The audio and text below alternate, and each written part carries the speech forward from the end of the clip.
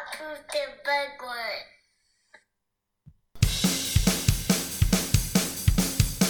Talking through movies. Talking through movies. Talking through movies.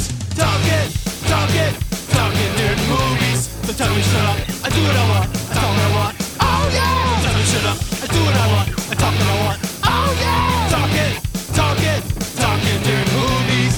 Talking through movies. Talking through movies. Talking through movies. Talk. I do what I want. Talk. I do what I want. I do what I want. I do what I want.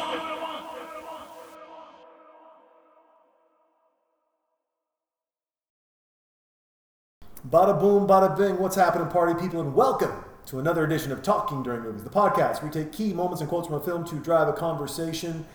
And we're on the woo friend train. We got it going on, and we brought somebody, Deb O'Keefe. Don't be mad, okay?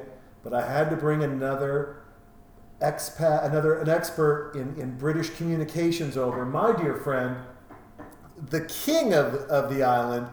The queen is gone. He's here to stand strong. Ladies and gentlemen, he actually knows what's in haggis. That's why he doesn't eat it. And yeah, he likes his food a little bland, and there's nothing wrong with that. He'll also put hot dogs on a pizza just to let you know how good it can be. My friend and soon to be your friend, ladies and gentlemen, please give a round of applause and welcome, unless you're driving, and then just do a mouth clap or just say yay.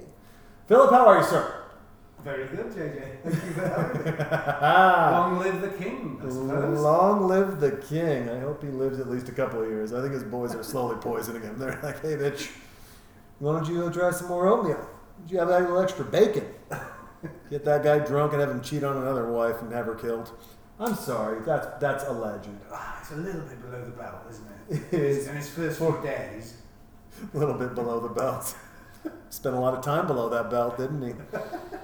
Goodness gracious. All right, my friend. Not with Diana, though. Not with Diana, I know. Such a beautiful woman. Very interesting. Another story that I'm sure I'll figure out a way to tap into. But so did a couple other people. On Philip, sir. He's had lots of ladies. We're going to talk about his past. We're going to talk about a lot of things. But before we do that, the movie. You sent me over 5. We picked one. What is it about true romance? The Quentin Tarantino, Swans is like, here's my first go kind of thing. What is it about true romance that you like so much? I think Patricia Arquette is the perfect girlfriend. Really? Yes. She's so loyal. She's so capable of handling anything that, I don't know, I really do. It's the most violent romance film I've ever seen, but I still do see the romance. Well, I mean, it is. It's a truly violent film. We're going to go ahead and hit play, folks. If you're playing at home, let's see here. We're 15 seconds in. Now we're at 20 seconds. So if you want to play along at home, I know some of you play along at home, and then I get these messages saying, you didn't really follow the film. Yeah, if you've listened to this podcast for any amount of time, you realize that it's very rare that I do. And when I do tap into the films, it's usually because the person has a part in the film. We've done quite a few of those with filmmakers and directors and writers sometimes before the films come out, which has always been a fun little dance. But still, a great, Tony Scott film here. This is going to be fun. It's going to be good. Philip, as we're getting into this, and it's got this all-star cast. It's amazing, but like everything, the movie warms up kind of slow and it builds up. So as we're doing the build-up, I got to ask you, here we are. Christian Slater, Gary Oldman, Dive Bar. I mean, this is amazing, right? That's not Gary Oldman. What am I doing? This is like the time when I was watching, forget what movie I was watching. It was Roadhouse. And I called Sam Elliott, Sam Donaldson the whole time just to see if people would catch on. And they did. They didn't find it funny. But so we've been out a couple of times drinking here in Austin. We've gone to some great bars, some dive bars. But everyone tries to replicate it all over the world. and it's never done right. What is it that makes a British pub a British pub? I mean, they're changing, aren't they? But it used to be, for me anyway, standing up. You go in, you stand up, and you talk. You have a pint, and you feel a little bit more loose in terms of talking, and you have 2 pints, and then you're having so much fun. Yeah. But it is, but it's different because there seems to be a joy around, for all parties involved and for people waiting for you to come home, a joy around like, oh, but did you swing by the pub and see your friends? Whereas here it is, ooh, you went to that bar? You know, it's just, there's what is it about the Brits that you're okay, you embrace that positive connotation of having a cocktail? Well, I mean, the other thing about the pub is, isn't it, if you're not in London or if you're not in a big city, there's not a lot to do. The public house is pretty much where you go. So if you live in a village and you want to do something, you have to go to the pub because, I mean, it's becoming a little bit more social everywhere else now. But back in the day, that was the thing that was the only thing to do. It wasn't, the village hall, you'd have a party there once a month or something, but the pub. And then when I went down to London, the pub dominates work. Yeah. You try and stay out of the pub as long as you can, but I mean, you're invited in at 12 o'clock, lunchtime, and you're expected to be there by 5. So, you can get away with it until 5 o'clock, but then you got to stop by for a couple. You've got to say, I mean, you don't have to obviously, but yeah, it's much more fun if you do. And then if you're in the big cities, you can catch the train home, can't you? So you're not drink driving. Which is also weird because you guys have very strict drinking and driving laws. It's not. It's interesting. I outside of special circumstances, I'm not a fan. And I don't mean this in a negative way. It's like I'm not a big fan of people who don't drink because it's like they've guarded. What are you hiding? Like, why don't you want to be vulnerable in front of me? And it seems like to your description, right? Like to have the pub, the public hall, the public place where you got to go hang out and have a drink is also this moment for everyone to see your strengths and your weaknesses, for all to see and then all to talk about, which creates a degree of honesty which I don't think we have here in the U.S. I grew up being very suspicious of non-drinkers. Yes, indeed. Because they do remember everything, don't they? And a lot of stuff you say when you're drunk, you don't mean, and I've become a master at saying stuff I don't really mean or think when I'm drunk. Or I say stuff that I think is hilarious when I'm drunk, and I just want it to be hilarious. If you're sober, you might be like, "Man, that's really mean-spirited," or "Oh my gosh, why would you talk like that?" Or it's like, "But hold on, wait, you got to see my frame of mind earlier in the day," because for me, it's all full circle, right? It's always like bringing something back up. You see this, you remember it, catalog it, have a little chuckle, you move 2 hours down the line, you're having some drinks, all of a sudden it pops up in my brain again, and I make a joke, and they go, the sober guy looks scratching his head, the drunk people are like, I actually remember that was hilarious, because it was Tuesday, 2 o'clock, we saw the thing. Yeah. And the sober guy only remembers that you made an off-color joke drunk, and I don't know, we can't foam rubber society. You can't put cushions on every corner. Well, and you've got to be allowed to fuck up. No, you're not anymore, are you? You can't say things anymore because they're becoming crimes. So, a drunk loose mouth is now dangerous. And it's not, folks, and let's be really clear, we're not talking about being, racially insulting or going after someone's sexuality or, being aggressive with women. It's nothing like that. When I'm talking about being drunk, it's being silly. It's saying the silly dad jokes and adding an F word in them. It's sitting at the bar and it's laughing about something that's stupid that no one should think is funny except for you because you're drunk. But also it's, and I'm not saying you can't have fun memories when you're sober. You absolutely can. But it's just one of those things, man. It's just, there's a camaraderie around it.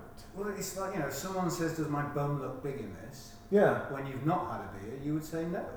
Mm-hmm. Because it's polite. But when you've had a beer, you might tell the truth. Yeah, they might be like, does my bum look big in this? Well, define big.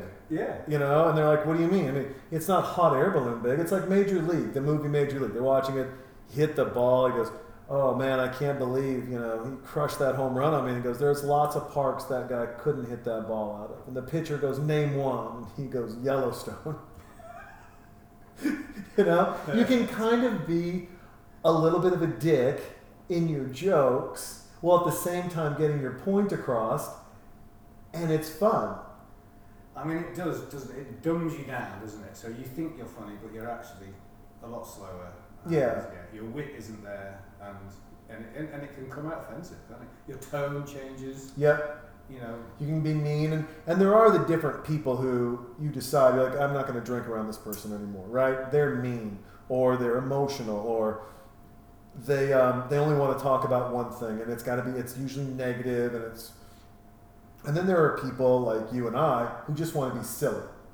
I mean, the night I and Mark, who recently did the podcast, we went out to some local bar. They had the tub with the neon. You've got all these 20-something girls, like Instagram moments for them. And then our old asses, like, barely fall in the fucking thing. And we're like, oh, Jesus. Hold on. Fuck, this hurts my shoulder. Help me out, I'm stuck. Yeah, all right. Okay, does it look good? Because my neck's going to be stuck like this for 5 minutes. And it's just... Fill it with ice, please. Please, can I get something? People are staring at us going, what are you guys doing? What are you doing? It's like, fuck, I don't know what we're doing. We're being silly. Well, I mean, that's the other thing as well, isn't it? Like, if you've been socialising, shall we say, all your life, you get what I am. Me, I'm getting to that age now where I kind of, socially, I have to calm down because I'm supposed to be a responsible figure in the community. But can't you be both? I mean, I guess that's the question, right? Can you, and I mean, I'm the wrong person to say this because we've talked about this personally, privately, and I've talked about it on the podcast. I don't have a lot of good balance in my life. I've gotten a lot better being divorced and taking care of my daughter in different ways. I mean, I was always the one who stayed home with her all the time. But now it's stay home, be a role model, have her a lot, do those things. But at the same time, like, I don't know, and I could be 100% wrong on this, but the beautiful thing about people is the unexpected, it's the fun, and it's that, not everyone has to be that stodgy person. They can be the responsible, I've got a business, I've got a kid, I'm in the wealth creation, wealth building phase of my life still, and I'm working and I'm trying new things. But I'm also going to go out and have fun. I mean, be honest, I've rarely ever applied for a job. And most of my business and most of my meetings that have been successful have been at the corner of a bar. Mm. I've never been interviewed either yet. I always seem to find somebody that has a job I've never been employed. I've always been self-employed. Yeah. Pretty much. Yeah. And it changes. I mean, it just changes your perspective. It changes how you see people. It changes how you engage with people. And I would say in the arena that we live in, right? If you're stodgy, stiff, and buttoned up, they're thinking you're corporate IBM, and they're a startup, and they need someone that has the pragmatism and the structure of corporate, but has the willingness to get their hands dirty, go out and have fun, and do the little things that a 50-year-old VP of biz dev just wouldn't touch. I feel employed people find me a bit too risky. Yep. Do you know what I mean? They've got this, I'm being overly general, but yeah, there's kind of this corporate way of behaving, and they can't take risks, can they? They can't misbehave because they'll get fired. Or they can't take risks because their clients, there's like, no. I was talking to this one company, an investor relations company, and they were looking for some help on some stuff, and I was just chatting with them. I was like, oh, that's very interesting, and I was showing them all this radical, crazy, fun stuff I've done that literally changed business for these companies. And the CEO looked at me and he goes, yeah, we don't want to do anything like that. Like, we just want a press release, and then if you could just, get us one media hit, even if that means the press release is just picked up by Yahoo Finance, that's all we need. We don't need this crazy stuff. And I was like, yeah, but that's an extra like $500,000 to your bottom line, and it'll do this, this, and this.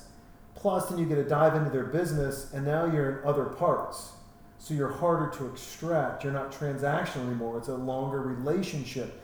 You understand their business, their customers. Now, as you build them up, you're going up with them in this industry. Like, oh, we think we have a pretty good reputation. I'm like, it's weird because I called 7 analyst firms on IR and asked who you were, and they didn't know who you were. And maybe I shouldn't have said that to them. But at the same time, like, I did my fucking homework, you dorks. Well, cut to the chase, isn't it? Is you know, I don't know. A lot of this corporate language for me is fluff. It's just, you know, I don't care about whatever the latest theory is on organisation, or it's get the bloody job done well and quickly. You know? Yeah, and get the and money do in the it. bank. Yeah, and there's no risk, there's no reward, there's no thinking outside the box. It is this person left, we created this position. I talked to my friend. He has a good practice, and he said these are the 5 things you need for this position, without knowing my business, or maybe knowing my business, without knowing my, you know, whatever. And they lose it. I mean, this movie made in corporate America? Fuck no. True romance, no chance. Yeah. Not one of Quentin Tarantino's movies could ever be made. This is the exact opposite of everything, isn't it? Classic Tarantino. Yeah. Stripping it into the most violent, aggressive. But it's still romantic. It is. Even though it's so bad. I mean, I wouldn't show it my daughter, but No, but I mean, yeah, I this, can't wait to be. look at this show scene it. right here. Yeah. Look at this. I mean, like the shame of sitting Is that down Elvis? naked. Is that a bust of Elvis as well? It was. Probably, yeah. But the thing is, like, how many people look at now? She's there sitting out crying. I mean, Well, she's sitting on a billboard. I mean, who wants Yeah. to? I've fantasized my whole life about sitting on a billboard. but also they sat naked next to one another, Yeah. sitting there in the shame of just getting done having sex, Holding hands. holding hands with their heads down, Yeah. arced away from one another. Like, boy, did we get into this too fast? There's so much different shit you could read into it if you wanted Well, to. this is where he pinches it from Pretty Woman, isn't it? I think. Yeah. She says that she's a prostitute, but she's never. He was her first client. Where wasn't they kissed with the mouth, and it's, you know, because remember Pretty he? Woman, In Pretty that was Woman. the thing. Yeah, but You couldn't yeah. kiss the mouth. But I think this doesn't she say here that she's a prostitute, but Yeah. he was her first gig, and again, you know, I know it's a bit dirty and streety, but it is romantic, and if this happened to us all, if your life gets that low that you have to turn to prostitution, and your first, whatever it's called, is your true love, Mm-hmm. yeah, and then you go on this mad adventure. I mean, it Boy, is and fantasy. how do you flip the quarter on that? I mean, imagine you find this, you know, as you say, the perfect girlfriend, Patricia Arquette. You have a shag, and she goes instead. She's like, instead of I need, you know, my $400, she's like, I'm supposed to be a hooker, Yeah, well, I'm not going to but do that. I really like you. However, I'm broke. Can I live here with you? Like, that's a lot to dump. But it's also isn't that one of the ideas of romance, is that it happens fast? Well, it's macho as well. Isn't it? That's the bit that I like. It's like, because I fantasize myself, I used to, about being that man that some woman would say that too.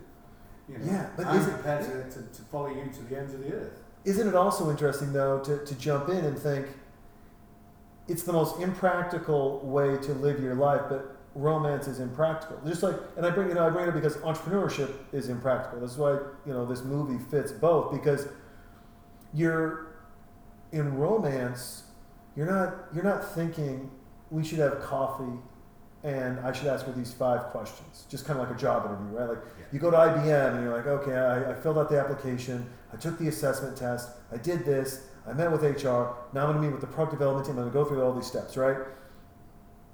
Romance is, I saw you, my heart skipped a beat, you turned around, we bumped into each other, our faces were close, we felt this connection, I touched your hand, you touched mine, we haven't let go since. The most irrational thought process ever. I saw this girl coming down the stairs in this dress. She just looked $1 million. But then, you know, in the real world, do you ever have the guts to go up and tell her how gorgeous she looks?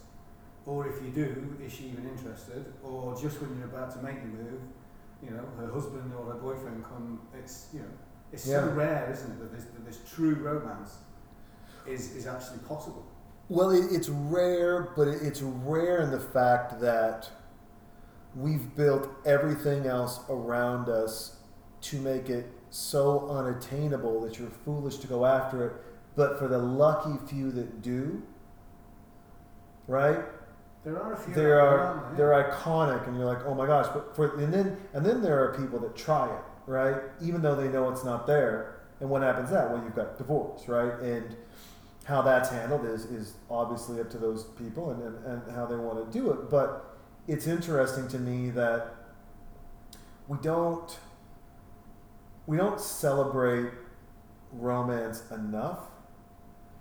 We celebrate the idea of it a lot, right? And you'll see these movies, but usually it's drawn out. You know, most aren't gritty like this, and that's not real. Most is, I was the fat kid, or I was the dorky kid, and I grew up and I liked this girl, and she stayed beautiful, and I got handsome, and she can't believe who I am, and I'm gonna win her over, and and it's all this. I'm gonna win this person. I'm gonna bring them to my side. That's not romance to me. That's a con job. Yeah. Because guess what? What if you get fat again? Do they leave you then? What if you find out this beautiful hot woman that you just fell in love with? It's absolutely amazing I know, right? They just got married. They just got married. I'm getting goosebumps watching it because they just met. They've had sex. They went, right, let's get married.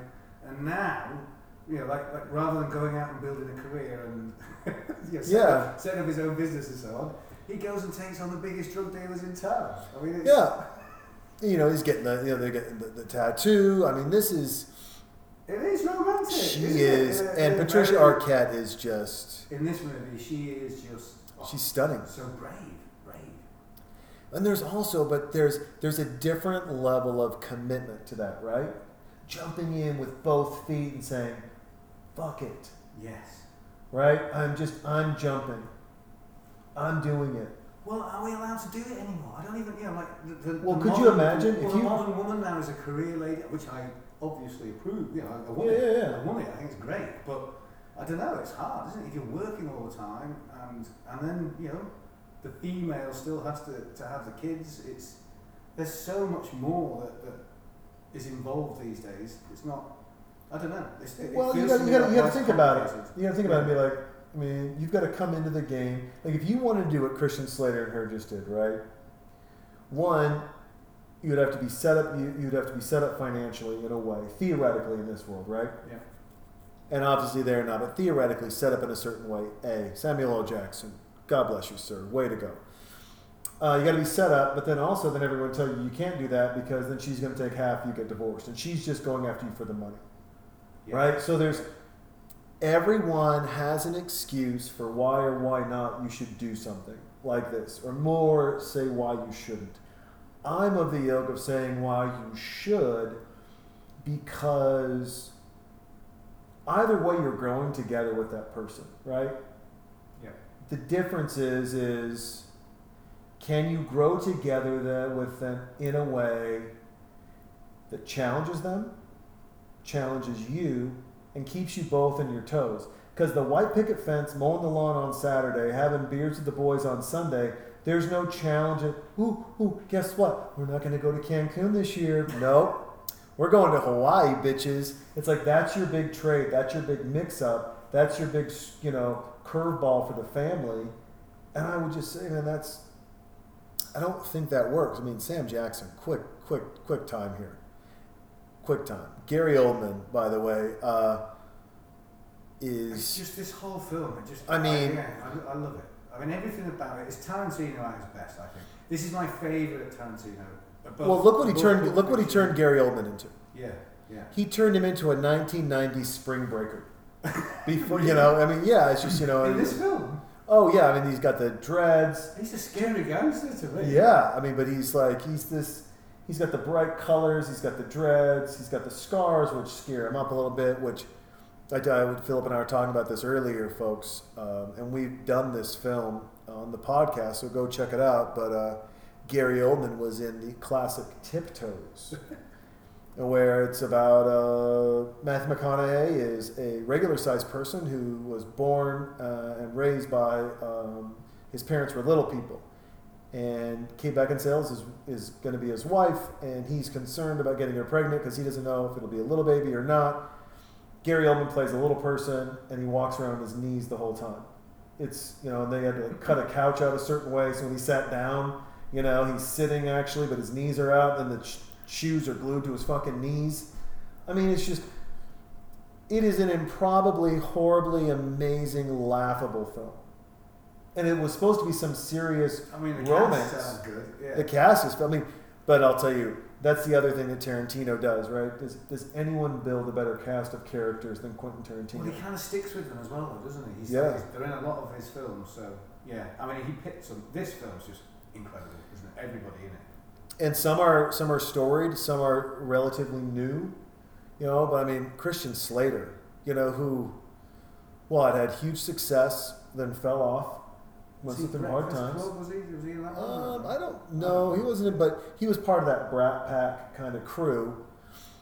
But you know, so he went through a lot of this, you know, and then he had his rough times with the law and the way that he treated ladies. I forgot about Elvis. Oh yes, Elvis is right there. Yes, sir. What's his name? The blonde dude. Val Kilmer. Yes, sir. Yes. Who now cannot talk, or it's painful when he does talk. I watched the movie about him the other day. Yeah. Yeah, he's an interesting character, that Val Kilmer. I'm a huge fan. I'm a huge fan of Val Kilmer. I'm a huge fan of Christian Slater's as well. You know, I read this post, and I'll bring this to the movie and to Christian Slater, but I do find this interesting. So, and I brought it up for the NFL. I think it was like 3 or 4 years ago, probably, when the kneeling thing was happening. Everyone was up in arms, right? Yeah. I said it's amazing. We're very upset about these people kneeling, silent protest. We're very mad. But an NFL player can go out on a Monday after a game, and he can kick the shit out of his girlfriend or his wife.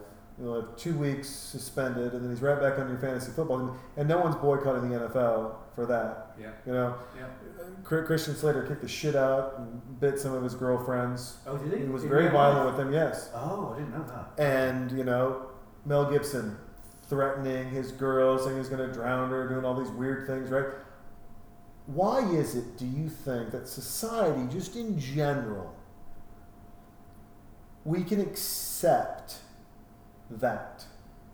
You can keep rebounding from that, but you can't rebound from other things. Like, you know, if you're a DUI and you kill someone, and you're driving, right? Yeah. You're not getting back on the big screen.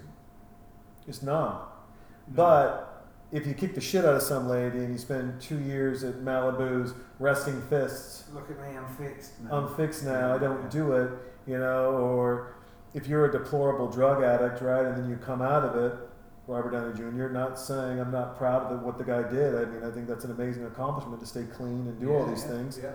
But it's weird where we forgive and don't forgive. It's weird where we do that, and I wonder, you know. Well, women have just been badly treated forever, haven't they? I mean, Yeah. It's I don't, you know, yeah. If you think, I don't know anybody obviously who hits women, because if I did, I'd have to hit them up. Yeah, right. You know, it's.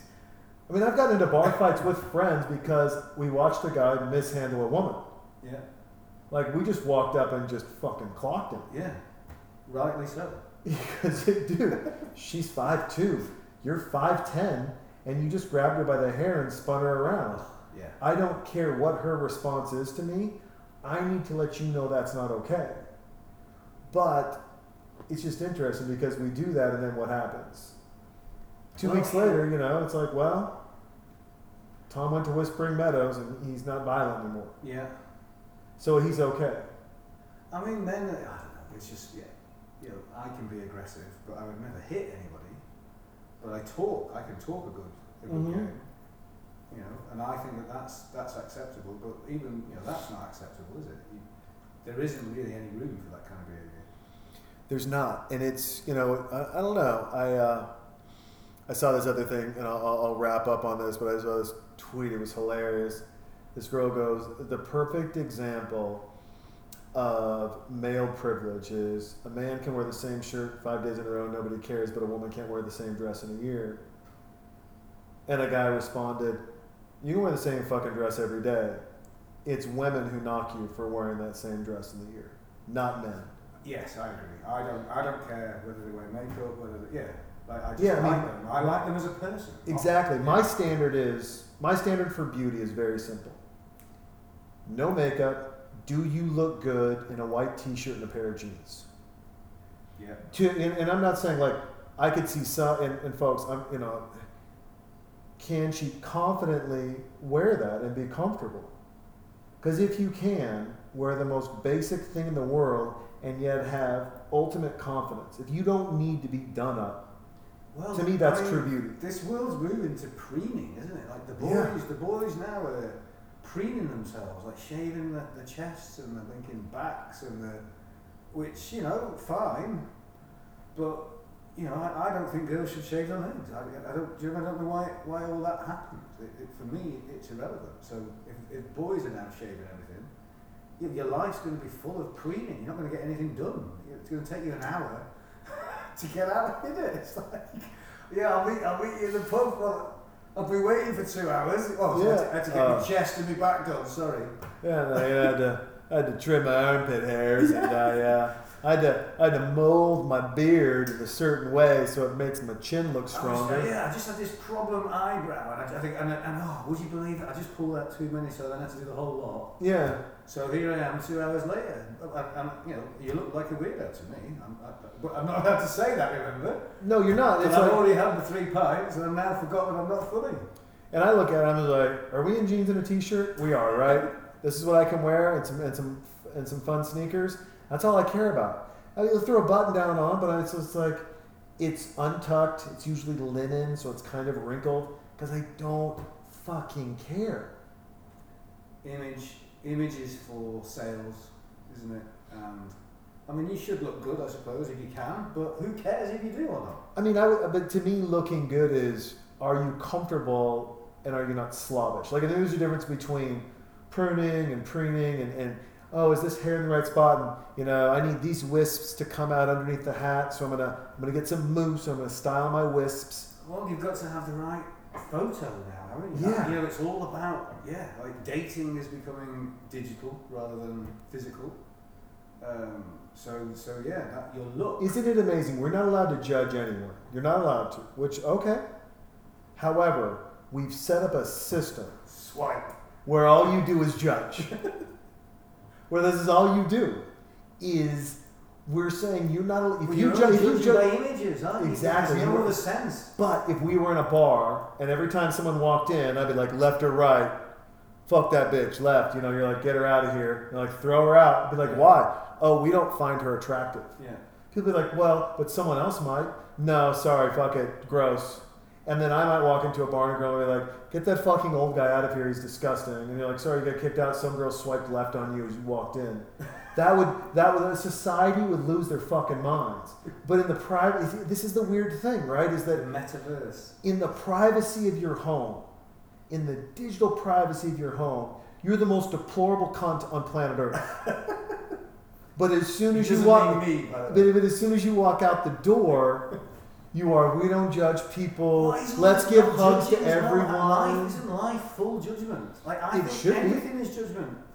Like how can you not judge? Like you don't know where you're going to go or what you're going to do if you don't judge, do you? I know. It's like you have to, in some capacity, hold a standard somewhere, right? There has to be a standard somewhere, and your standards might be different. And I can say this is my standard. And someone can go, I think that's dumb. Or they can be like, oh, my standard's this, it's different. It's like, all right, we have different standards. Good. We can talk about other shit. It doesn't end the game. But now it's like, no, unless you agree with these things. Well, as soon as you walk out the door, if you don't publicly agree with all these things, but as soon as you get into your house, don't worry about it. Swipe left, talk shit, give a thumbs down. If they message you and say, hey, I thought you were cute, you can write back and go, go suck a bag of dicks. I hope you die, and it's all good because it's digital. I mean, I don't do it. I refuse to do it because it would just, I'm with you. It would just take my life away. I mean, I am very judgmental, and to find the right swipe might take me 10 hours or something. Well, what a waste. And let's rewind here. As Gary Oldman's kicking the shit out of our boy. Yeah, please, right in the fridge there. Grab yourself another. They're the Coors Yellow Belly, and then Philip was kind enough to bring over a beautiful bottle of red for me. God bless him. So I'm drinking some red wine while he is drinking beer. Christian Slater is getting dry humped by Gary Oldman, who's in some beautiful dreads. God, this is just underwear and a cheetah blow his dick off. There you go. Just such Tarantino. It's brilliant. Isn't it? Short, snub nose, 357, just blew his dick off and then killed the big boy. The underdog in the airborne jacket. To the dragon's lair, which is, again, another fantastic fantasy of mine, anyway. How's he still awake? Yeah. You shoot me in the dick, and it's like, I'm pretending to be dead. You come next to me, I'm like, I'm dead, right? Look at Slater's so good. I got kicked in the dick once, very, very strangely. I was playing football in boxer shorts, soccer. Mm-hmm. And I could see this fella, and I waited for him, and I just put my foot on the ball, rolled it back, and as he kicked, I kind of must have swung out. Oh. And he just missed my nuts, thankfully, but he caught the end of my penis. Yeah. And I was waiting for like 2 seconds to fall over in agony. No pain. Just got a hard on instead. You're like, and this is how I found my love for dominatrix. Don't judge me, you fucker. When you go outside. Inside, obviously judge the shit out of me. But just, for those of you who are listening, if you get kicked in just the dick and not the balls, it doesn't hurt that much. Doesn't hurt as bad, that is for sure. Real quick, back to the judgment thing, because I wanted to bring this up. You were quite the footballer, and you were a tennis pro for a while as well. Not normal tennis, though. Not what we all Explain the other tennis. Real tennis in England, court tennis in America. Court tennis. Yeah. Okay. In America. The original sport invented by the French monks in about the 13th century. Handmade cork balls, very much like baseballs. Handmade wooden rackets that aren't shaped round, they're not symmetric. And you play, if you imagine you're playing inside a courtyard or a cloister of a monastery, so you have a net in the middle, and you have to get it over the net like normal tennis, but you've got all of the architecture of that courtyard to use as well, so you hit it off roofs and walls, and there's windows to hit. God, Fascinating game. It's very interesting. So you taught that, played that. One of the very few people on planet Earth that can make those, because they're a special ball. Yeah. Got a green card for it, actually. So in that, here's what's the weird part, right, is you had to be really judgmental on... So judgmental, we have to give I mean, them like a handicap. how the balls are made? That's a 700-year-old skill. Yeah. And the first time I did it, it took me a week. I couldn't. It's not easy. It's very difficult. Not a lot of people do it. You have to be judgmental, and then you're teaching someone a game, so you've got to be judgmental on the game. So they get an hour's free lesson, and I judge them every single second of that hour. Yeah. And then I give them a handicap at the end of that hour, and then they can take that handicap throughout the world. There's only about 50 odd courts, but they could go anywhere with that handicap. And if I judge them correctly, they should be able to have a good game of tennis with complete strangers, based on their handicaps. And and I bring this up, folks, because this is where it's like when he says I'm a judgmental person, you have to understand it's not like he sits around and picks people apart. It's that years of a profession was, how do I get to be the best at this game, and how do I teach people to be the best, and how do I make the best ball, because they're all made by hand. And how far do I push this person in this first test? Because these are concrete walls. If I stretch them too much and I judge them to not be competitive, that's fine. I can push them when they won't run. But if they run too much and then they hit their head on the wall, do you know what I mean? So I have to kind of assess, isn't it? That's better. I'm not judging. I'm assessing their. I mean, that's the spin doctor, and you're right. It's like saying I'm not. David Meltzer always says this, right? I never say I'm sorry, I'm late. I always say thank you for your patience. I like that. I mean, I like the positive spin on things. It's a good way to live, isn't it? The Queen did that, didn't she? Yes. Yeah. The Queen, and it's interesting, right? Because you never complain and you're never at fault. Yeah. And what a wild thing, right? Then that always drove me crazy. Like I remember I would be with some friends of mine, and I would tell them, they're like, you were wrong there. They'd be like, okay, and just move on. I'm like, no, motherfucker, get back over here. No, bitch. Let's just talk about We're that. gonna hold on to this for a minute. You don't get to just. One time I was at the Miami Boat Show, and I fly back, and the plane is delayed a couple minutes, and all of a sudden walking down the aisle, like there's this big fucking dude, huge, and I smell something just gross, Ugh. too much perfume, and I look, and who I is thought you were it? going to say he's in a walking fart. It's Britney Spears behind him.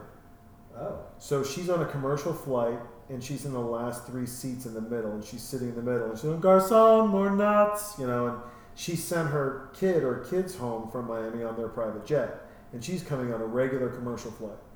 Well, I told my friend, because I was, you get to that end row on the left or the right, and then the middle row goes back, usually a little bit farther, it's up a little bit, right? And I was the second to the last row, and so she was kiddie corner. I'm like, I'm sitting next to her. And he pulls up the specs of the plane. He goes, well, your seat actually, it's not directly next to her. And I'm like, listen, fuck nuts. It's pretty much as close as I can get next to her, being next to her. And I said hi to her, and I told her to stop spraying her perfume before I knew exactly who she was. And we had a quick chat, and then she got off the plane and shaved her head. That was when she went to the place and shaved her head. But I remember he was like, that's not true. Hey, was Beyonce there too? She only flies private. And he's in the private jet world, and he knew someone who, it's all this bullshit. Well, I'd explained her outfit to a T. It was like jean skirt, hiked up, bright turquoise thong. And back in the day when they'd pull them up past, so it was on her hip. Yeah. She had on a white top, and she had a leopard turquoise black bra that you could see through the white top underneath, and her hair was all natty and weirded out. And he kept making fun of me. Well, a week later, the pictures come out as she was coming out of LAX in that exact outfit, and everyone's like, no one believed it. We have the pictures here, but still we had to verify Britney flew commercial and didn't even fly first class. They put her back in coach. And then I said, look, dickhead. He's like, oh, okay. I was like, no. I was getting text messages. Was Mark Wahlberg next to you? How's Beyonce? Yeah, What's going on with Jay-Z? No, you fucking dick. He's like, okay, fine, you're right. I was like, you can't bust my nuts for 9 fucking days, and then it comes out that I'm right, and you're like, okay, and just walk away. And by the way, I wish I had that power. When I'm wrong, I'm like, fuck, I'm so sorry, I was wrong, what can I do? Jesus, man, I really overplayed that, or I overstretched that one, and I feel fucking horrible. I remember I was with some friends, and they were bantering over who was going to pay. And, the money's just sitting there, and they're hammered. I'm like, they're going to forget this 20 or 40 bucks. So I just grabbed it, and I paid the fucking bill. But they didn't know that they didn't know, and they were hammered. And the next day, I just walked over. He was gone. I looked at his wife, and I said, hey, your husband and neighbor here, we were drunk. Anyways, I took his money. I paid the bill. He can decide what he owes me. But here's the money. Yeah. I felt that bad. That even though I knew he was gone, 12 hours later, I'm at their house saying, hey, here's the money. Like, by the way, if you just keep it and, I don't know, go buy whatever ladies buy or take your girls for coffee, I don't fucking care. I want to make it clear, like, I didn't take the money. I took it so it wouldn't get forgotten and lost, but even that, like, weighed on me for 12, I had a hard time sleeping. When, if I would have ignored it, I still would have paid the bill, and 40 bucks would have just been sitting on the fucking table. Well, I don't know. I'm just thinking about these stars. They weren't stars when they were kids, were they? And they've grown into... They're normal people, aren't they? And they must be very rare that they get looked after by normal folk. Yeah. So it's so nice that you did something like that. Well, it's interesting, right? We were... you look at this movie and all the stars in there, right? And some have really made it. Some have stayed at that C level, B level, but they've always gotten work. They're that mainstay of whatever. I mean, this lady right here who's doing the well, what do you think? who's doing the screen now? What about one and done? Yeah. Do you know what I mean? I've reached the top and I've stopped. I did it. Yeah. I mean, I quite have another romantic idea about that. Like, drop the mic. I've done it. I'm the best. I've done one great film. I don't need to do that. I'll move on to something else in my life. Well, that's what's his face. He's been working the last 5 years to be a shoe cobbler. Oh, the God bless movie people. This is where I need a call in, right? I'm trying to. I got to pull his name up here because he is this lady right here. The one pulling this guy's name up. The lady who's doing the this casting call. Yeah. She was in Poltergeist. She's amazing. Look at Patricia Arquette doing, and he's got a pink Cadillac. Everything Get the about it. fuck Everything out about of here. it. Dennis Hopper is a Perfect. G. Yeah. I mean, let's see. Actor, working. Look at him. I mean, I feel sorry for Dennis Hopper in this bit because he's a dad, isn't he? And he knows he's going to get killed already. Like, my son has just turned up with this beautiful but crazy bride. I know there's going to be some trouble. And look at him. Yeah. Look, I mean, Dennis Hopper is just so amazing. Is there a movie he's done where you just don't believe that he's just that guy? No, He's awesome. Yeah. He's playing a cop. Yeah. And you know what, folks? I mean, the range that he has from a psychopath to a serious dad to he's But awesome. he's not a good dad, is he? No, but he's But serious. he is in this bit, his last Yeah. moments of his life. Do you know what I mean? I don't know. He saves his son and his son's wife, and he does the hero thing. He does. Yeah. He plays the bigger role. Yeah. Actor Daniel Day-Lewis. That's the fucking guy. He's a wild card. Yeah, he's like, last the Mohicans, I'm going to Yeah. live like a Mohican for 2 years. Oh, then is we he can gonna shoot do the it? movie. Yeah, he's like, I'm going to be a shoe cobbler in this movie. He's been a fucking cobbler the last 9 years making shoes in London somewhere or somewhere outside of London. Paleo. I met someone who was paleo, and I go, well, what, how do you eat? He says, well, we buy a whole cow once a month. You stop.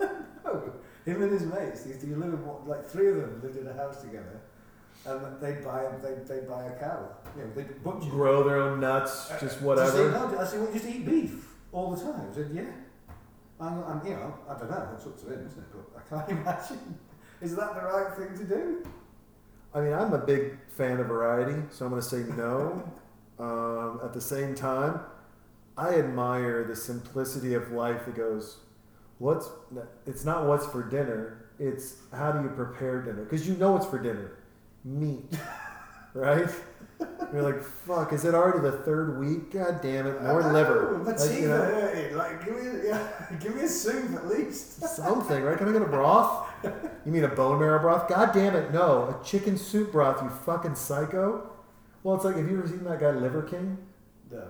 Oh, he's this monster of a human being. He's got abs that stick out. I mean, like washboard abs that are deeper, right? You know how heavy people, not to make fun, but you get 600-700 pounds, you got the creases you got to clean under, right? Or like Yes. shit, dirt gets in there, they start to rot, they smell funky. This dude's got those same wide creases for abs, like solid muscle. Like they're just so big. Without the Hollywood spray paint stuff. Yeah, and so he is, so everyone's like he's on steroids. He's like, no, I eat, they watch him. He eats like a pound of raw animal organs a day, as well as 1 animal liver a day. Because But we raw. used to do it when we were cavemen. Is that Yeah. I don't know. Yeah, he sleeps on a board, Yeah. like he and his I wife. don't mind it. Do you? If they want to do His it. bedroom's a Faraday cage, so there's no electronics in there. He wakes up with the sun. He does his challenge for his tribe. So his kid had to do it. His wife, like he makes everyone do it Yeah. that's around him. 2 70-pound kettlebells, a 100-pound backpack, 25-pound weights on your ankles, and then a sled of 150 pounds, and you have to walk 2 yards. walk a mile. A mile. A fucking mile with that shit. I mean, fair play. Yeah, I mean, hey, good for you, buddy, but yeah. everyone's like, hey, man. Making your son do it as well. Is Yeah, like, well, his son's like 13. Yeah. Yeah, well, also it's weird because he's like, oh, and I don't do steroids. This is just me eating raw meat and organs and all this other shit, and I don't eat anything processed, and this is how, And it was just like, I wonder if it actually helps. Do you know what I mean? I don't know, man. It's weird because we don't understand the body well at all. No, we don't understand the brain at all. We don't understand, like, FMT, you know what that is? No. Oh, people, sorry, I got to bring it up. fecal matter transplant. Oh, I do know what that is. Yes. Yeah, so you know you've got a bad I'll stomach. give you a bit of my poop. Yeah, Shove it in your bum. Shove up your butt, and guess what? Your stomach You'll be biome. fine now. You'll be fine now. Yeah, and you've got to wonder one. I mean, eating raw animal. You've got to think. Not everyone's stomach is built for that, right? Yeah. It's just not. And I don't know that I want the Liver King's shit in my butt to make it work. Because I also don't want to be going to the. I don't want to be known by the butcher that well. Like I don't want to be rolling up to the fucking butcher. He's like, Jason's here. We need 2 cow livers, 1 beaver liver. We need. He's looking a bit pale though. Give him a bit more poo. From who's got some good poo? Yeah, who's got some really good. He's our best customer. Don't let him go off this pale. You know. But at the same time, like I just don't. You know, I look at those same things and I'm like, oh well, what else don't I like? Well, I also, you know, I think, I think vegans got it wrong too. Like just eating vegetables. And I have friends. Again, it's up to them, isn't it? I have friends who are beautiful. I did 2 weeks. 2 weeks. No processed food. No bread. No meat. Just vegetables and fruit. That's all I did. At the very end, then you had 8 ounces. You had to drink of pure extra virgin, like some special olive oil. And you took a shot of lemon in between to clear your throat. I did the Anthony Robbins Firewalk back in the 90s, like first time he came to England. Mm-hmm. And you do this like 3-day course, Friday, Saturday, Sunday, and then on the Monday he didn't turn up in London anyway, and we just watched videos of open heart surgery. Jesus. And they were pulling out, and he's, you know, because he's been telling us during this weekend about our bad diets, and they're pulling out pizza cheese from people's veins and arteries. Yeah, but you know, you look at that, right? And we still don't understand. Like everyone can be like, oh, red meat's bad for you. Well, is it? Or is red meat with processed bread and complex sugars, is that bad for you? I mean, let me finish real quick. So I did that diet, and we get down to the end. And they tell you, so the reason I did this stupid thing, let me backtrack. I was working with a friend of mine, helping her out on some PR stuff. And she took me to this very fancy party. And I came in with, and by the way, this is like a multi-million-dollar home on the cliffs in Malibu. And I bring a 24-pack of Pabst Blue Ribbon because listen. Everyone loves PBS. You know, and I was just like, hey, and then I brought the stuff to make blueberry mojitos.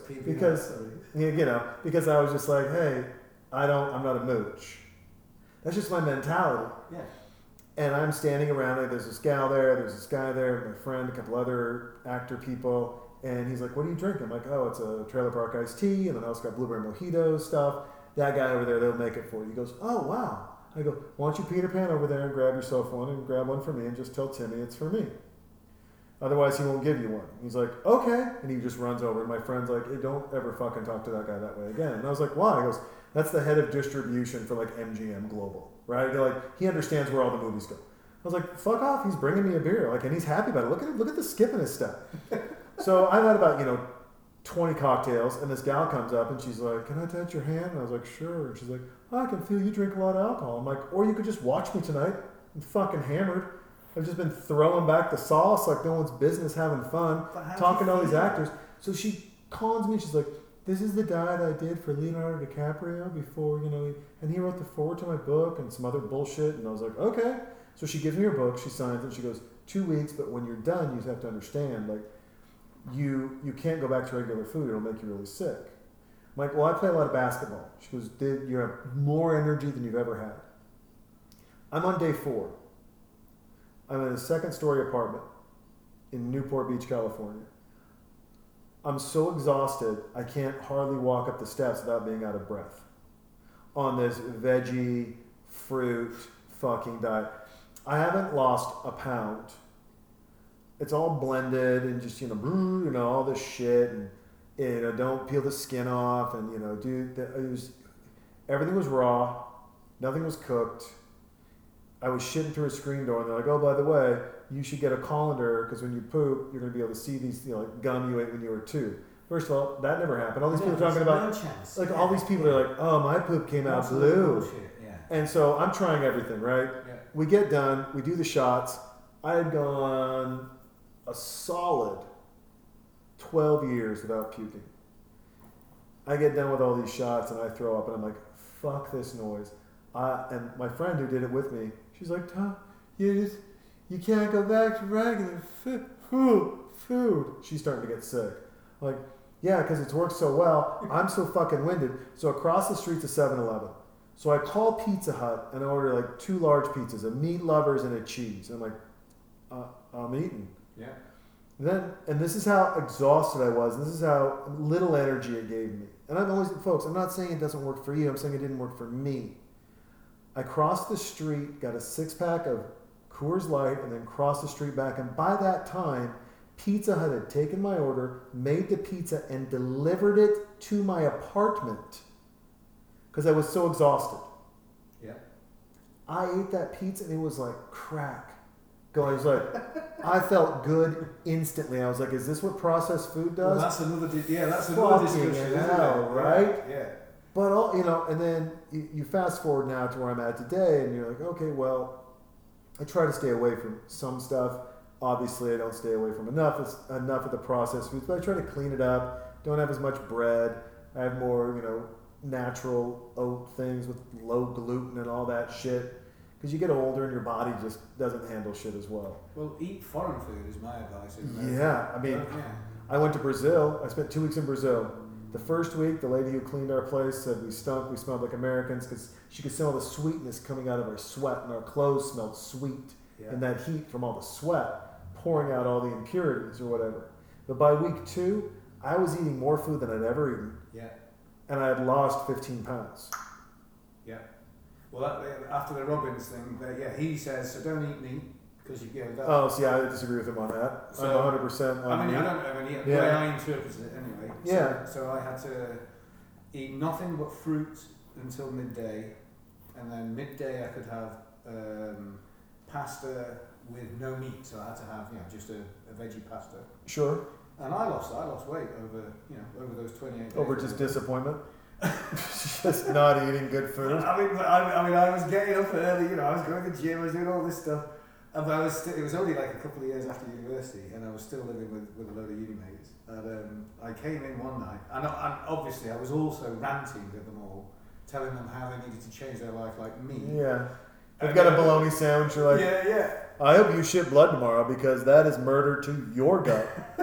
Sir, you're murdering yourself right now. And I don't feel bad about it. I'm not dialing the suicide prevention hotline because you're killing yourself and enjoying it, you sick son of a bitch.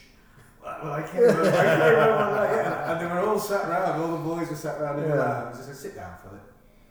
And I'm going, you don't tell me, I'm the boss. Do you know what I mean? I've been to Robbins, I know what I'm doing. And they said, sit in front of the fireplace. Well, we're really pleased that you've got this new diet. We're really pleased that you've got this new energy. No, they're not. But if you keep on telling us what to do, you're going to have to move out. So you've got a choice. You've got a choice to make. You either go back to how you used to be, or you move out. Oh, I like that. So I chose back to the way I used to be. Well, and it's also it's interesting, right? Like, and one thing I don't, outside of the cadence. And maybe I'm wrong, right? Because I don't know anything about Tony Robbins. He's a motivational speaker, right? Amazing. Yeah. And how did he become one? Like, what did he do exactly. prior to that That's what I'm saying. that made him awesome? He was a normal person, wasn't he? So he was a normal person who has gigantism, right? He's like growing constantly or whatever. Oh, is that what it is? Yeah, he's got like huge hands and all the other shit, right? But it's interesting. It's like, what did you before? Now, I could see, and it pissed some people off, I could see like Joe Rogan becoming a motivational speaker like Tony Robbins because accomplished martial artist, accomplished comedian, accomplished in television, accomplished in podcasting and interviewing. So he's accomplished in 4 great areas, and he's made hundreds of millions of dollars doing it, and is one of the most listened to voices on planet Earth. Yeah. So you can see if he went, I'm going to do a Michael Jordan, I'm going to do a basketball camp. You're like, I get it. But you get why Michael Jordan would be successful at a basketball camp. A famous footballer, David Beckham. He does a camp. You're like, I get it. Because look at the pedigree. I don't know his pedigree or anyone else's fucking. They're like, I took a class. I took an online class, and I'm certified in ACS CE WQ 21. marriage and NLP, family yeah, and that one. family life coaching with an LP minor, hoping to major, but I've got to pass one more multiple choice test. Go fuck yourself. What do you like? What? So you took a test, so now you can tell me what to do, and you're going to be celebrated with it when you haven't accomplished shit. Now, I'm not saying that once again. I don't know his background, so maybe he was very successful in something, but it's I look at these people, and this is where I lose. This is where I lose all the motivational speakers, and all of it is. Wait, what did you do?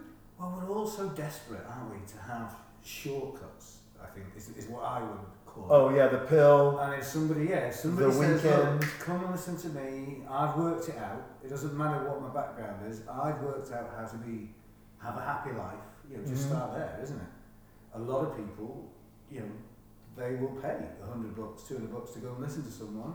But it's weird because you did athletics, which there aren't shortcuts for that. There was no shortcuts for proper English tennis. There's no shortcuts for footballing. There's just not. No. But And yet, the higher you get, the harder it gets. the harder it gets, the more you realize there's no shortcuts. Talent, yeah. Right? And talent, you can do your 100 reps, can't you? But then, whatever, you meet someone who can do 500 reps without even trying. I mean, it's just nuts. It's They're nuts. So, how do you associate your affinity or walk over Christopher Walken? How do you go, my friend, from This boy a little bit of talent kept this watch up his ass. up his ass the whole time? How do you go from then that to Tony Robbins, where it impacts you? What part of that shortcut incited you, or Well, it isn't a mystified shortcut, you? is it? In the end, that's what I'm saying. Like you think you can go and listen to someone and go and do stuff. And I'm not knocking coaching at all. I mean, the coach is there to make you carry on and carry on and carry on and carry on. But you have to pay for that coaching. Yeah. And so you. I mean, does the coach really want you to succeed? Your Or is the income has coach to carry like- on going up. It's like therapy. I'm going to go and get some therapy. Brilliant. How much money have you got? Because, do you know what I mean? I'll make this last a year if you've only got a year's money, but I'll make it last 10 if you've got 10 years' money.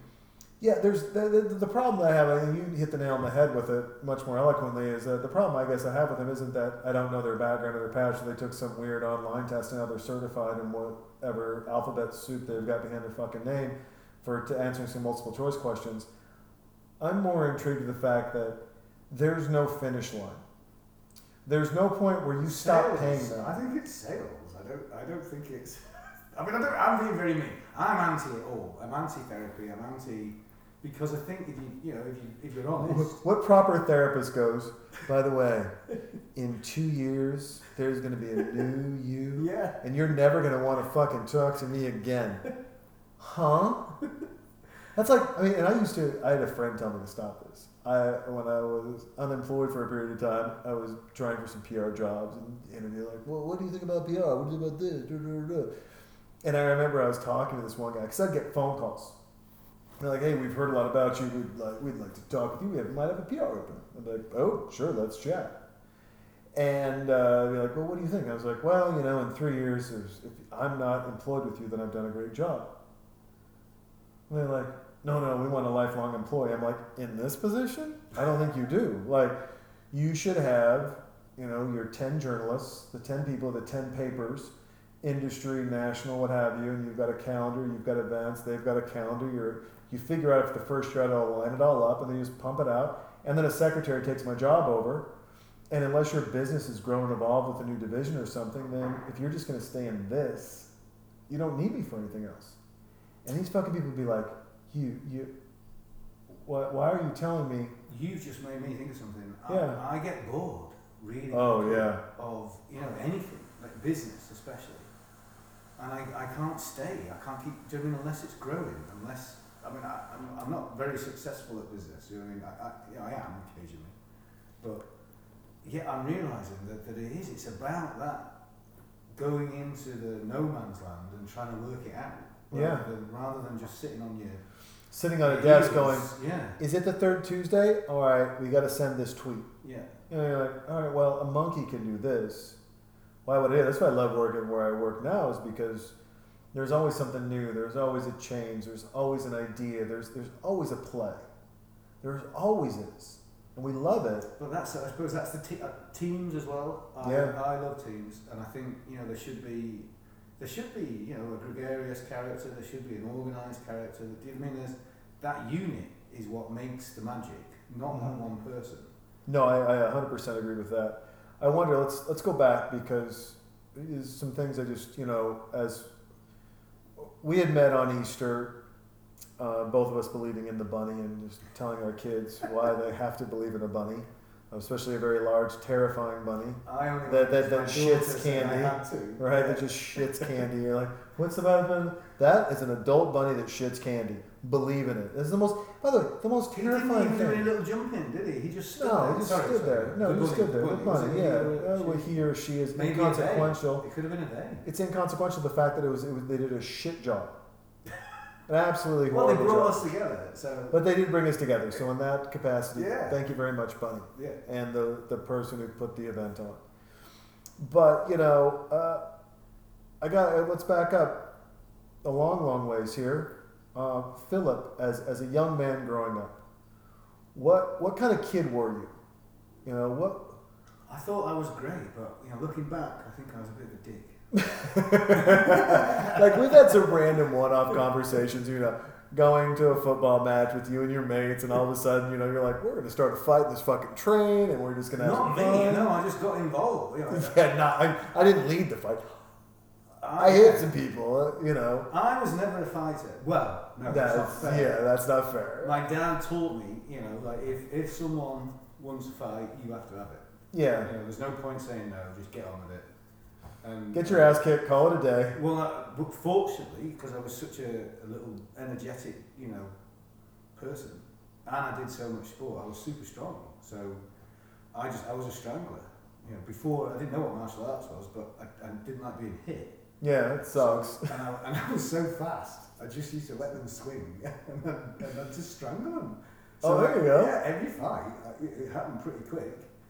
I never got into punches and stuff like that. My only job, get them on the ground and strangle. I'm going to get you a t-shirt that says the sleeper. You know what the sleeper hold is? I'll give you the sleeper hold. But I had lots of fights as a little kid in baby school, so they're not really fights. Yeah. And then what were your parents like? Brilliant. I mean, my mum is, Saint Kath. Like she's got that big, gorgeous heart. Just out for helping everybody forever. And my dad is just drive. If you want something, you've got to bloody get it. Tickets in your back pocket, he used to call them. Yeah. Get tickets in your back pocket because you never know when you need them. Exactly. Yeah. Do you believe you got balance from both parents, or do you think one leaned a little heavier on you than the other? Oh, I'm dad. Yeah. I wish I was more mum. Yeah. As I get older, I'm trying to be more mum.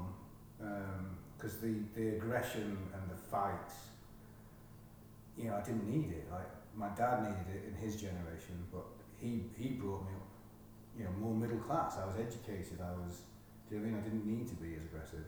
Yeah. So.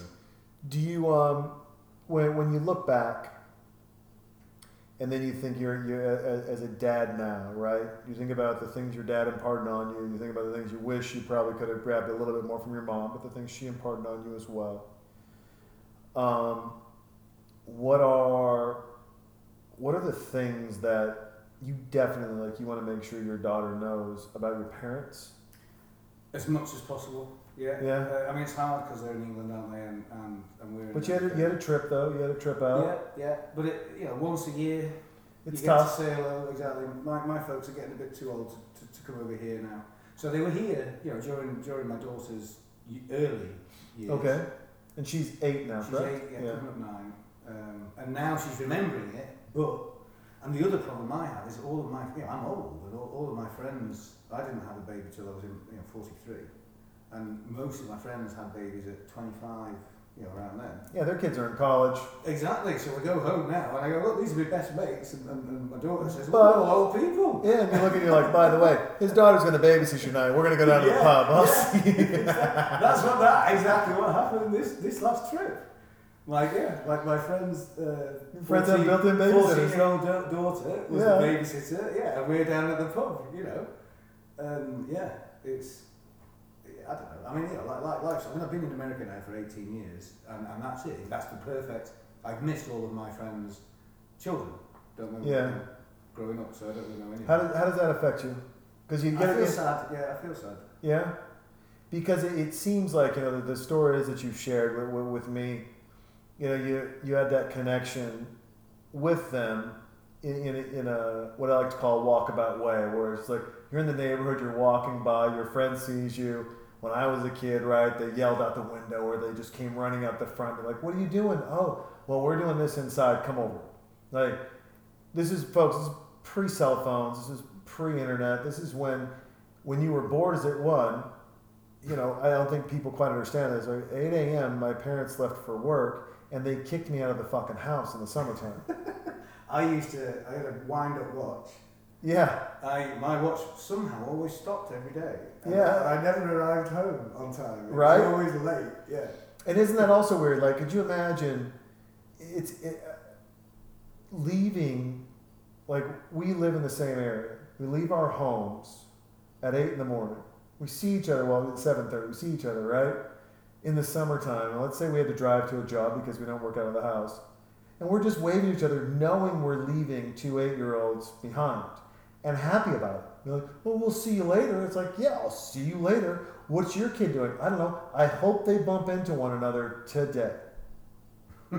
It's such a weird thing, but at the same time, I will say it creates a bond. And I'm with you, right? I mean, I moved around a lot as a kid, and so I tell my daughter a lot. I don't have a lot of close friends because I didn't know how to do that. I was never taught how to do that. My mom married a ton. My dad and I are aloof. My first stepdad and I mean, he was a mean drunk. He was around the longest, but he was kind of aloof. He's like, if you're not fighting, then you're a fucking waste of my time. Yeah. And so I didn't feel those. I see them, whether it's in sports, and I talk to Mark about this, right? It's like you kind of yearn for those things, and I want to make sure Harper, my daughter, has those things. But also, I'm the guy who you can drop me in any city, and I can get a free lunch, cocktails, and a free place to stay. I'm 2 text messages away. Yeah. I love hanging out with you. I just sit back and enjoy it. It's brilliant. But but it's the trade-off, right? The trade-off is that I've got a lot of tickets in my back pocket. Some because of my trade, some because of the time when I met people where I was in an advantageous situation and they weren't, or they needed a little lift and I knew someone. Yeah. But I had it, and I'm trying to figure out that balance, and I wonder, how are you going to create that balance or that connection to ensure that, or maybe not ensure, but I worry about it. Yeah. You worry about it, yeah. I'm very lucky. I've still got my friends from 6 when I was age 6. Mm-hmm. But I lost all my school friends, and that is one of my biggest regrets. And I hope, but like my daughter now has got an English father and a Chilean mother, and she lives in America. So she's goddamn United Nations. Yeah. She's not going to get, she's never going to get the English or the Chilean because she's American. And she, what do? We can't take her, go live in England or America or Chile. So she's American. And now I'm focusing, like with your daughter and Mark's daughter, I plan, and if I can, I'll do whatever it takes to keep those girls as friends for life. That's what I want. I want my daughter to have that long-term friendship forever. And isn't it weird, because when you're 22 and you knock a girl up, right? And you're married at 22, 23, you got her pregnant, and you're like, oh, well, we're just starting out. We all make $20,000 a year. Will you grab me one of those Coors? I'm going to switch to Coors with you, my friend. But by the way, Bronson Pinchot, right? I mean, he's a great actor. He's a great narrator. He's actually reading a lot of books for Audible. He's doing a great job. He's amazing. But I was going to say, it's fascinating to me because, we work hard at keeping these girls together because we know the other side of it. We know the lost side of it. And so the win side of it is yeah, we're going to bust our butts and work as hard as we can when we can to make sure. No, I don't need a koozie. I'm all good. But folks, it is yellow belly time. But the wine's delicious. I'm dry mouth because of I did a very nice workout. I did the 3 mile sprints and Played a bit fun. of badminton today. Played a little badminton, did a little swimming, did a couple other things. No, but I mean, I like that you say that about the friendship and the work hard, but I was going back to, so, you know, you get a girl knocked up at 23 years old, you're still 23, you're like, I can meet anybody. You know, you're at the park, you know, and that connection at, you know, in those mid-20s, if you're just randomly meeting someone, and you're like a couple of dads running around, it's interesting. And it's You're easy. bringing me back now to this true romance. Yeah. Because in my true romance world, you would knock somebody up at 22, 23. Yep. But they would be your true love. And you would go through life with your, you know, I envision it like two twisted vines together. Yeah.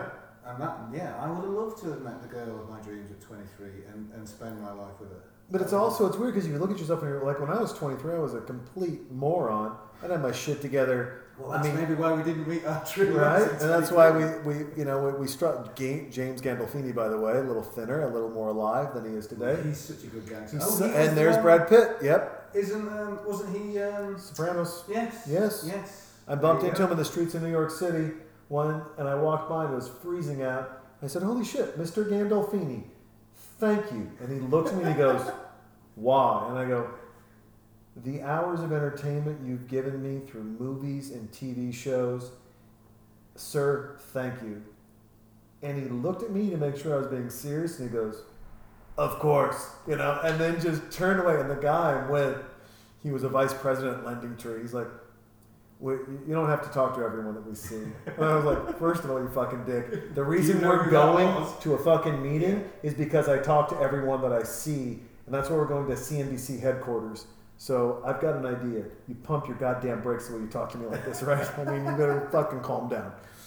But no, let me real quick. So to finish this random tangent, but it's like, it's easier to meet and have friends in your 20s. It just is. You get into your 40s, late 40s, early 50s, and you don't have a lot of patience for the bullshit. You don't have a lot of patience for the other stuff. You just don't. And so instead, what do? Well, you know, I mean, like all of us when we first got here, right? You're just in your home, hanging out. You've got your kid, and you're like, well, we'll do this. We'll watch a movie, or we can walk over to the community. We can go to the pool. But there's no organization to it, so maybe you bump into somebody, maybe you don't. And at the same time, like I remember the first kid Harper met, it was Allison's daughter. And, you know, I was like, oh, okay.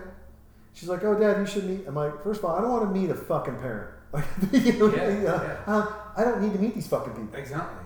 Yeah. I'm not, you know what? I'm FOB, out of a divorce, fresh off the boat out of a divorce. I don't want to meet anybody. I don't care if it's male or female. I'd go to the dog park when no one was there. If my daughter wasn't there, when I had banjo, like all this shit, right? I was like, no, I'm a curmudgeon old man. I'm Clint Eastwood. Get off my lawn. I'm exactly like you. Yeah. But then you and I and Mark and Gareth, the four guys, that if you lined up our theoretical life resumes, our paths would never have crossed. Never crossed, and we shouldn't get along. Yeah. We shouldn't.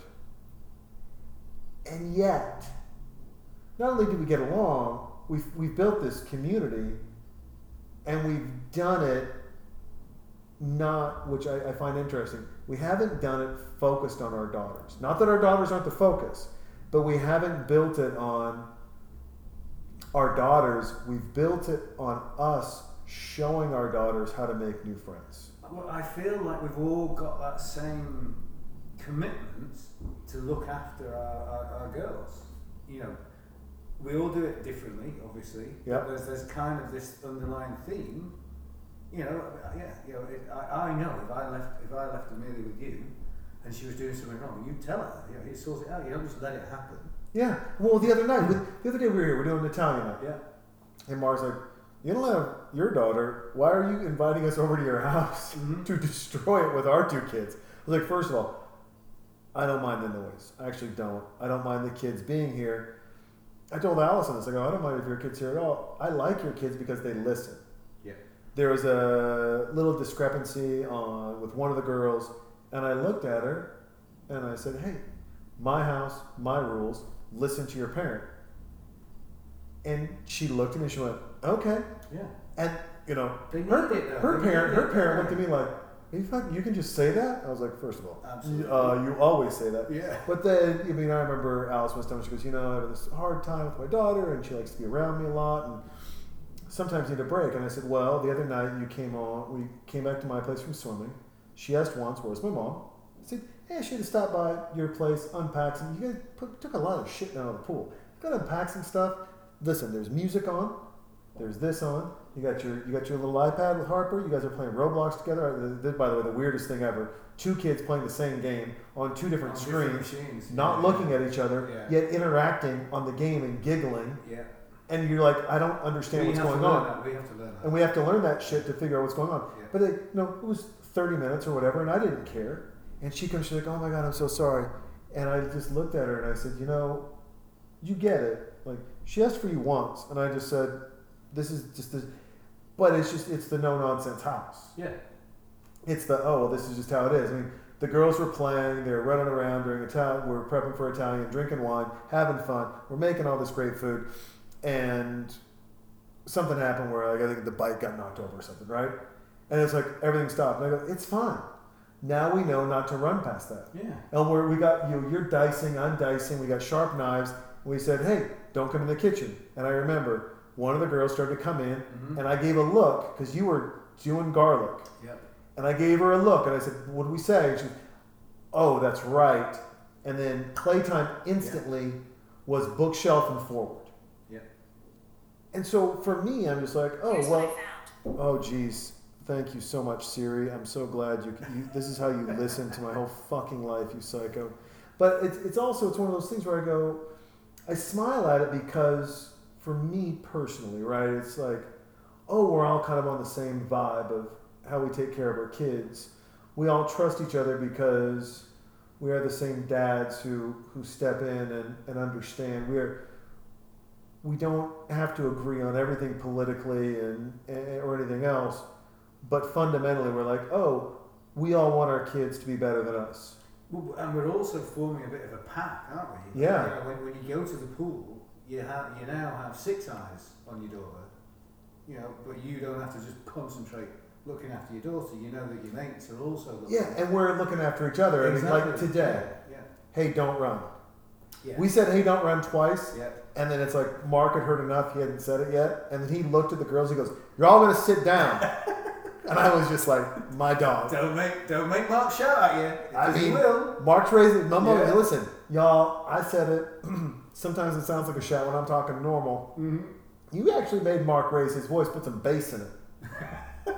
And all those girls were like, oh shit. Like, They love it though, don't they? They all get into line and they start walking. Yeah. And I get this little like bit 3 crying. penguins, Yeah, right? yeah. Good girls. Don't do it again. Okay, fine. Have fun. Carry on. Yeah. And then and the other thing, and I have great pride in this because, and I mean great pride in this, folks, in a way of, we talked earlier about judging people and all this other shit, but I will say, the kindness of a child's heart, and usually, I think of kids and I think of just, they're mean little pricks, and they find the meanest things to say about people, and in the 70s and 80s, kids they were dicks, because you didn't have to be nice to people. In fact, it was celebrated, how mean could you be? We have a mutual friend, and her son he's developmentally disabled. Yep. Downs. But goddamn, he loves our girls. He knows their names. He doesn't always pick the best words. Like, he looked at my daughter today and he goes, I'm so sad your dog died. That's awesome. And I know what he meant, but Harper's like, what the fuck, man? Like, that's super. Like, she told me, she goes, Dad, I know he doesn't pick the right words, but am I? Well, he's a bit. We have to be careful. Yeah. As fathers, because he isn't all there. He's not, And he's and very, very strong. he's very strong, and Yeah. you keep an eye on him. But at the same time, it's like we have 3 girls who make sure he's included when he shows up to the pool. Yeah. That even though he can say some things where you're just like, you know, and his mom goes, that word means this to him, or you know, it's like I told Harper the other day. I said, it's the Stand from Stephen King, right? And you got the handicapped guy who rides the bike, and he goes, "That's right, February spelled Moon. That's February." And I go, there are just some people, it doesn't all come together. Yeah.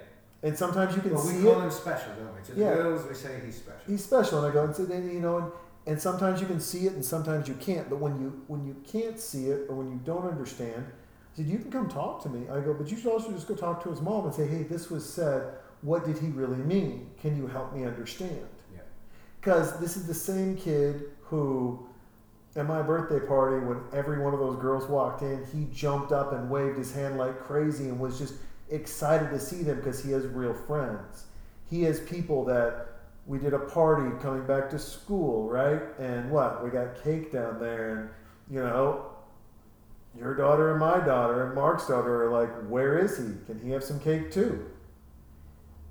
That's the thing of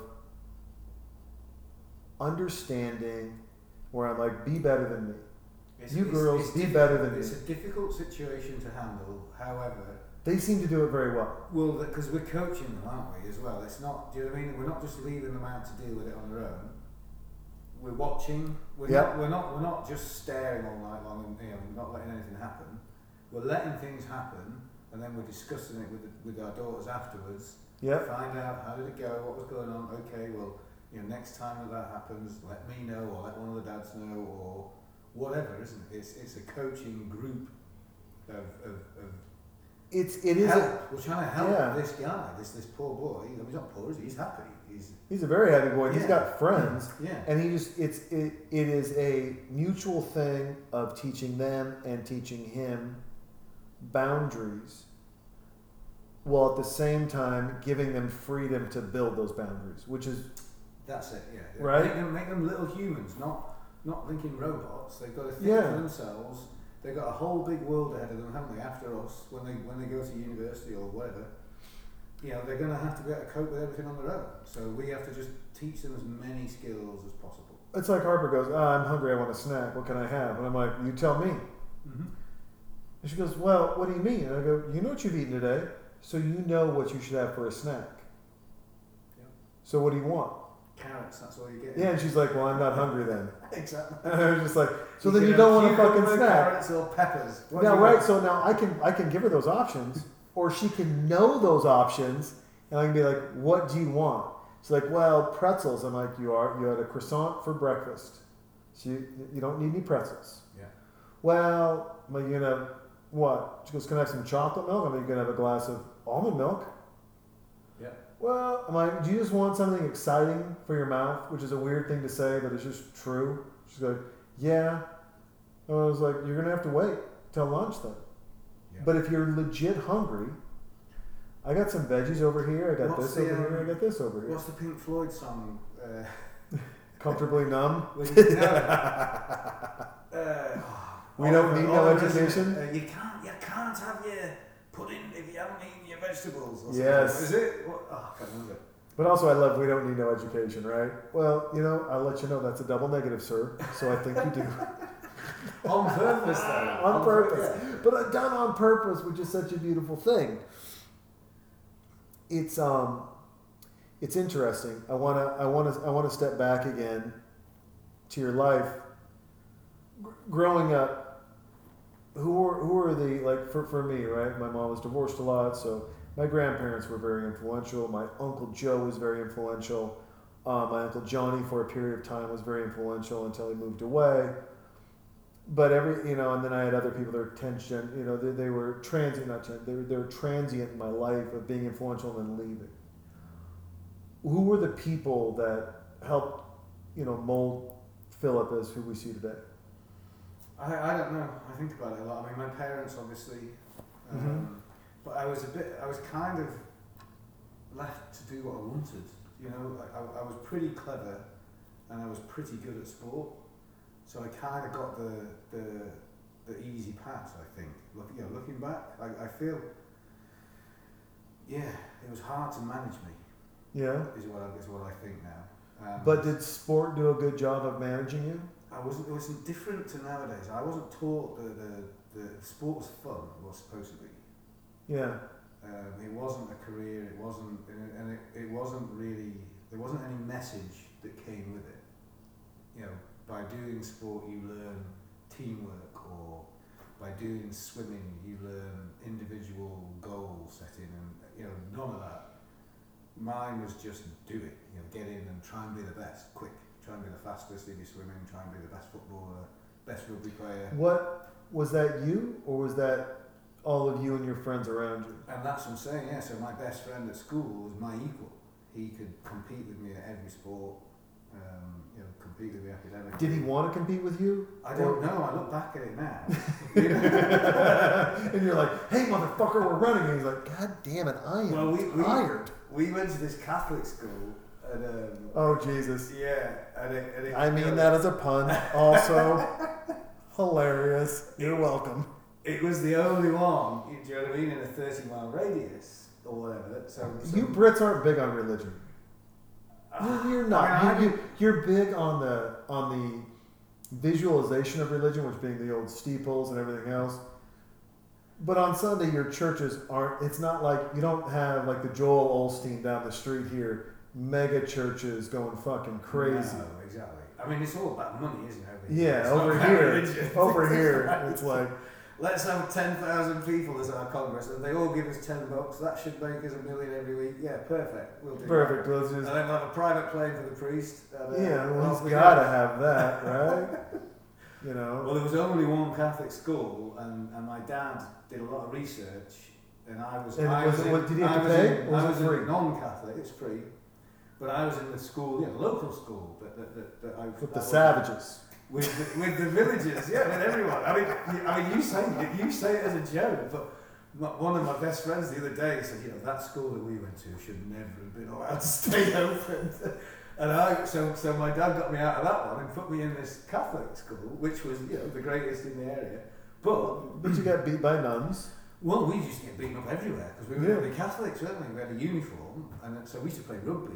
And you know, I remember turning up to a rugby match once at a very tough school. And the driving into the school, they bricked us. You know, the bus, they're like driving in. They threw bricks at the bus. This team that we're going to play.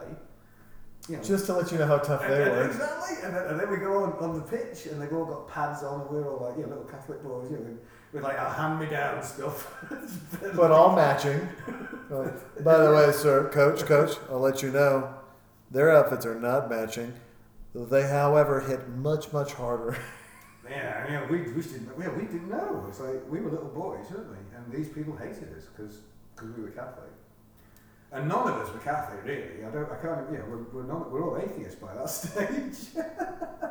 It's like, screw you, bloody God! You know, I keep being bricked. You're like, this is, by the way, in case you guys are wondering, I've always thought about this as a point to screw you guys with being bricked. It's amazing more sadomasochists aren't religious, because the whole principle is, and they say it in the Bible out there, like the book of Job. It's just like God and the devil having a bad. How bad can you fuck this guy before he denounces you? Well, Like speak to a everything. priest. Yeah, but everything is about that. And at some point, right, it's just religion is just sadomasochism. It's like, can you give until you bleed without taking anything? Can you starve to watch the people you're giving get fat and multiply and be great, knowing that they're breaking your bonds, they're breaking your bones, they're breaking you down in every way? Can you do that knowing, with the faith that when you die, God's got a really cool condo for you somewhere?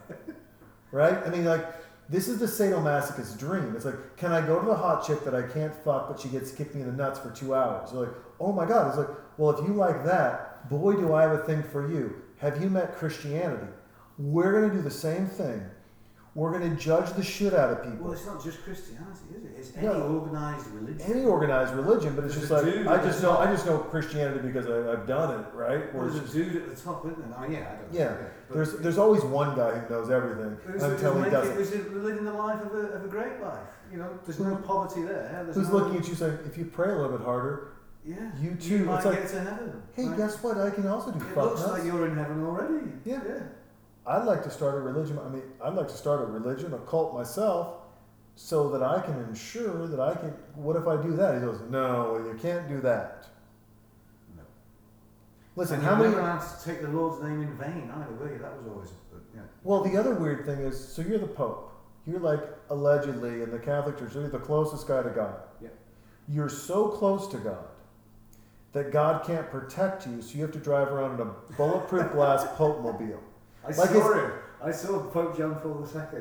But I mean, Well, I is saw there it. anything that screams, I don't believe in God more than driving around in bulletproof glass? Is there nothing else on planet Earth that literally screams, I don't have faith? Are you saying that God would bend the bullet?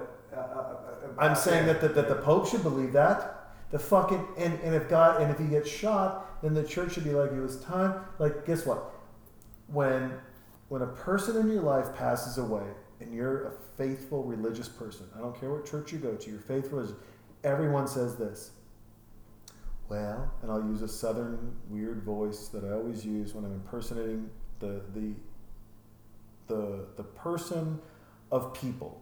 That person that walks up to you after your greatest loss and goes, well, Jesus just wanted them to come home. So Jesus said, hey, guess what?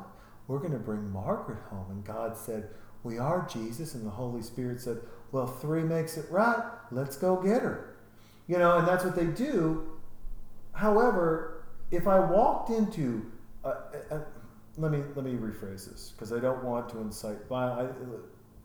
You guys know I'm having fun here. At the same time, if Well, you we're getting to that stage, aren't we? Are we actually funny? You but know, if you, or are we being rude? are we being funny or rude or inciting? Yeah. What do you mean? It's like if I walk into Joel Osteen's church and I bring up a gun and I shoot him, I'm a murderer and you've taken away this guy who's brought in Jesus to so many people. No one goes, well, Jesus wanted him to come home with his pretty hair Does that make you and feel his bad? and his little Yeah. tiny 5'1" frame. It was like Jesus just. He said, you've flown so close with your private jets, let's just bring you home. And God said, let's do it. And the Holy Spirit said, well, I bought Jason a gun. Bang, bang, here's Joel. No one does that. But if your poor aunt who can't give the church another fucking dollar dies of a goddamn heart attack in her double-wide trailer with $100,000 in IRS debt, that's the first fucking thing they say to you. The hypocrisy of the higher, people will shit on other religions. If you're Christian, they shit on other ones. Right? They're like, oh, look at how sad it is, the hierarchy over there in India with the caste system. It's deplorable. Really? You've got a guy who wears a dress and a pointy fucking hat in bulletproof glass to ensure he lives as long as possible. Well, on the side, he moves other dudes around in other dresses with not quite of a fancy of hat because they fuck boys. But the hierarchy's over there. Yeah. You know, I mean, and they don't even, and these perverts, because that's what they are. don't even get judged in a normal court. No. They've Why got would their you? own, and they don't get judged at all. They get moved, so they can go and do Yeah. it somewhere else. Hey, have you tried this new church in Alaska that's blind and deaf kids? That's a great place for you to go fuck people because guess what? They can't say or see a thing. Yeah. There you go, champ. And then confession. Did you ever do No, that? listen. I was the in between. So we weren't Catholic. We didn't hold snakes. We were Assembly of God Pentecostal. So the speaking in tongues. Hey, and then someone goes, and the Lord said, don't jerk off. Hey, and the Lord said, you know, you got the interpreter. And if someone screams out tongues and no one interprets it, then it's Satan talking.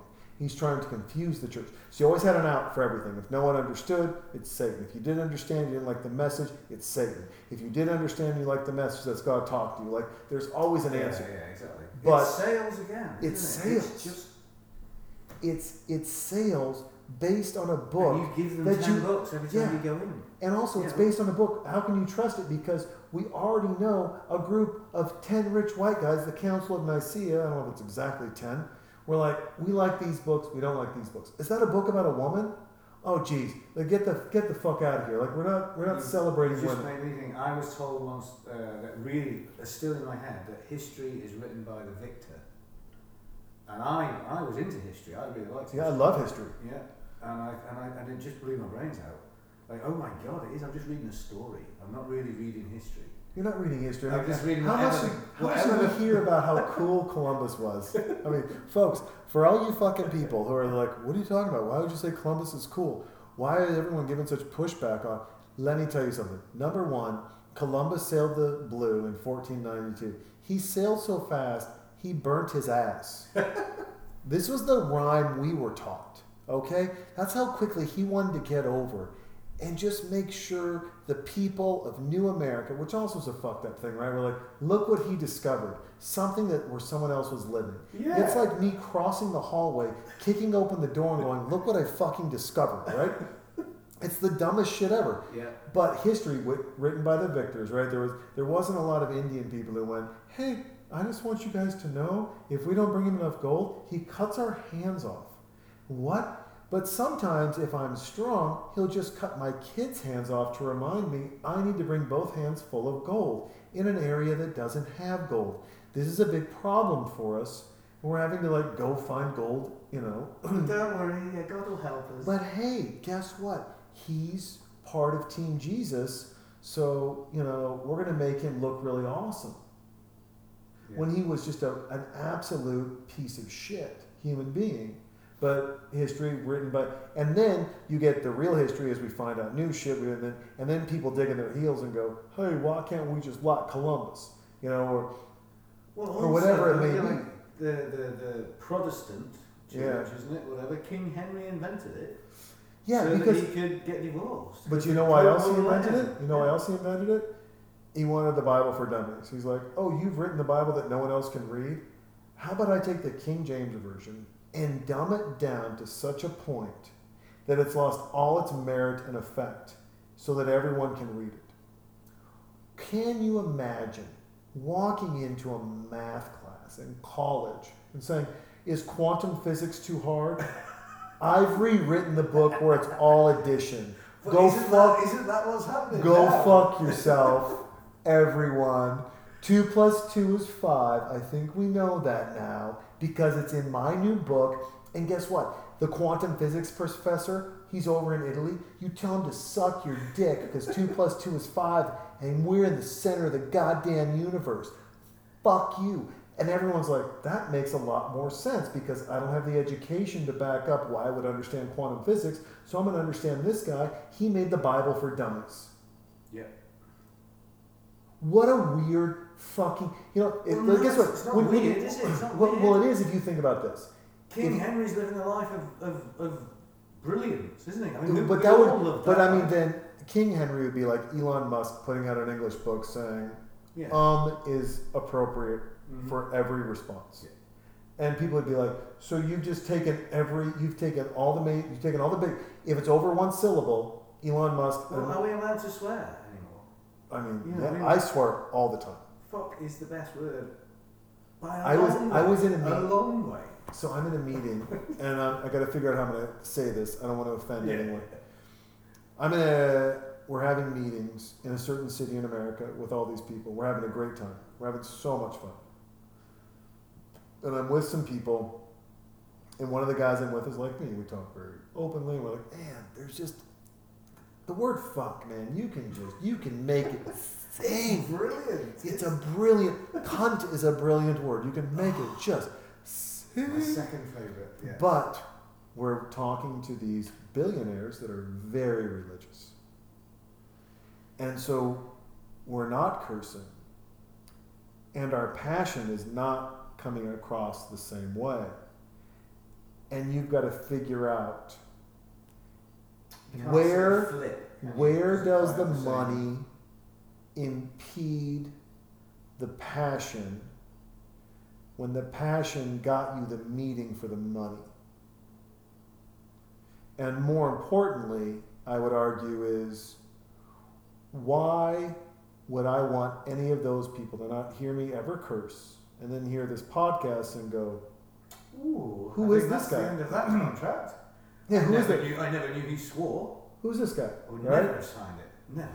So I remember we went out to lunch with him, and the gentleman owned the lunch spot. And he's like, "What do you want?" And I was just like, "My merit for a good place. You have everything under the sun. You have so much food here. I love a sandwich. My dad makes a great sandwich. I love a burger. I actually make a really fucking good burger. And I don't know how you're cutting your beef, and I don't know what you're doing. My buddy Chef Joe Gatto makes a burger from scratch. If you haven't had that, go fuck yourself. It's the greatest thing on planet Earth. It literally melts in your mouth. It's fucking, they put cheese on it, and you're like, oh my God, it's all, aha! And the bun is the thing that always, it's amazing. But in a generalist world where you kind of make the sandwiches, the soups, everything, I go, you have pizza up there. I want a slice of pizza. The guy's like, just a slice? I'm like, hey man, you want me to tell you if this place is good or not? What's the one thing you don't eat here? Pizza. Good, that's what I want. So why are you eating the thing that I don't eat? Because I can be honest with you, and you can't tell me whether it's good or not. You don't eat it. You have just hit something that I'm very hot on. Reviews. Like, if somebody's on Yelp and they review it badly, I go. Because I am finding I love that so much. I am finding I love that so right? much. I am You finding that go these elaborate on reviews- this. I'm grabbing us a beer. Yeah. Elaborate.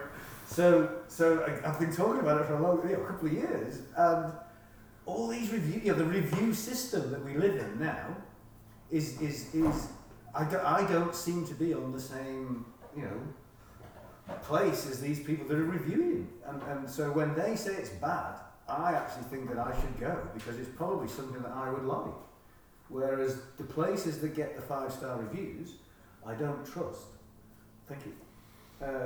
So yeah, I love this. I'm going to set a business up. Hans No. Pills. If anyone's listening, do not do this, please, because I won't do it. So yeah, I'm going to go the other way. Like, you should be really going to the ones that get the worst reviews, because I think it's like, Guess who gets all the 1-star reviews? Dirty Bills. does it? Yeah. You know why? I love it. Fuck off. Yes. There's another place. There's a place here in Austin. It's north side of Austin now, but they were here. They had a couple of locations earlier. It was called Kick Butt Coffee. Thomas Goring guy who's a Tai Chi black belt instructor guy. Very nice, very knowledgeable, very nice man. But he has 2 coffee shops called Kick Butt. And they do live music and everything, right? And their large coffee isn't 16 ounces. It's like 22 ounces. It's big. It's awesome. When I first moved here, he was doing a thing, and it's like, hey, you can enter this raffle, $250 in free coffee. I mean, this was 12 years ago. That's a lot of coffee. It's a lot of fucking coffee, right? And I won. And this is when I was broke. I mean, dude, I was broke. I didn't have a fucking job. And I won 200, I was having lunch there. Like, I was getting coffee there every morning. I was working. I was trying everything. Working remotely in California, but I didn't have a full-time job with benefits or anything. And, the memory popped up the other day, and I said, Thomas never knew how much this meant to me. He was just doing cool shit to try to drum up business. I don't think he realized how much it meant. Thank you. Everyone, please go support Kick Butt. And sometimes he'll post these negative reviews. He's like, how should I respond? And my thing is always like, hey, Thomas, one, don't respond. No. Instead, what you should do is celebrate all of your 1-star reviews, and you should thank them for those reviews and be like, hey, you know what? I want to thank you for coming in.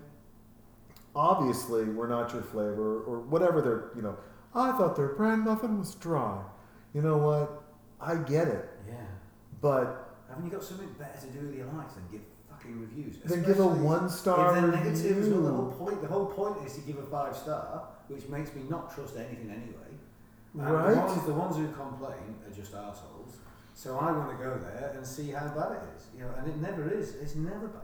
I only give bad reviews when I've had a bad experience, and then someone from the company reaches out and goes, hey, will you please review us?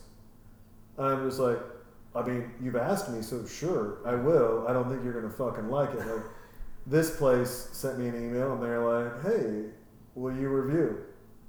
And I was like, sure. You're one gonna get the star. truth. Here you go. Yeah. I wasn't going to say fucking shit. And then Yeah. the regional manager chimed in and goes, the front office, I called them and they said, I go, telling me they're sorry and that their cleaning crews, because it was during COVID, didn't do a good job is not making amends. That's making an excuse. And the fact that you live in a world where you think you tell me I didn't do my job, that you shouldn't be upset with it, and you shouldn't tell anyone when I asked you, please tell me how I did my job. I mean, I'll tell you how much I hate it. I had the secret privilege of listening to a competitor of mine. It was a recording, and he spent this person spent the first 10 minutes of the meeting with his client explaining how to give him a 5-star review. So he didn't even talk about the work he was going to do. He just coached the client on how to give 5-star reviews. Nope. And I go, well, there you go. The 5-star review system is flawed. It's failed, in my opinion. It's rubbish. It is, and I'm with you. Like, I love a 1-star review. It's funny. I was in St. Louis with my daughter in this place where I have this principle. I'm with my kids, so I don't always adopt everything I do when I'm with her. It's a 5-star review, great place for family, And I was like, all right, great. So I call. Hey, I see you're a bar, restaurant. You got games on.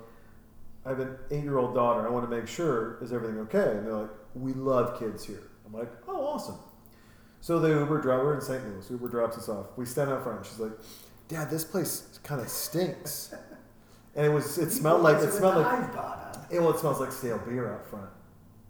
Stale beer. And I'm like, fuck. I mean, how many beers have they spilled out that's front? That's a good side in my right? opinion. So I'm like, the door. yeah, I'm like, I've got 5 stars above this. I'm like, this is amazing. Yeah. And we walk in, and it's kind of split into 2 levels. I'm like, the upper level's pretty busy. So I'm like, let's go down to the lower level, seat yourself, see a waitress, kind of wave. She kind of waves back. But it's very much a local spot. And so these locals are getting service.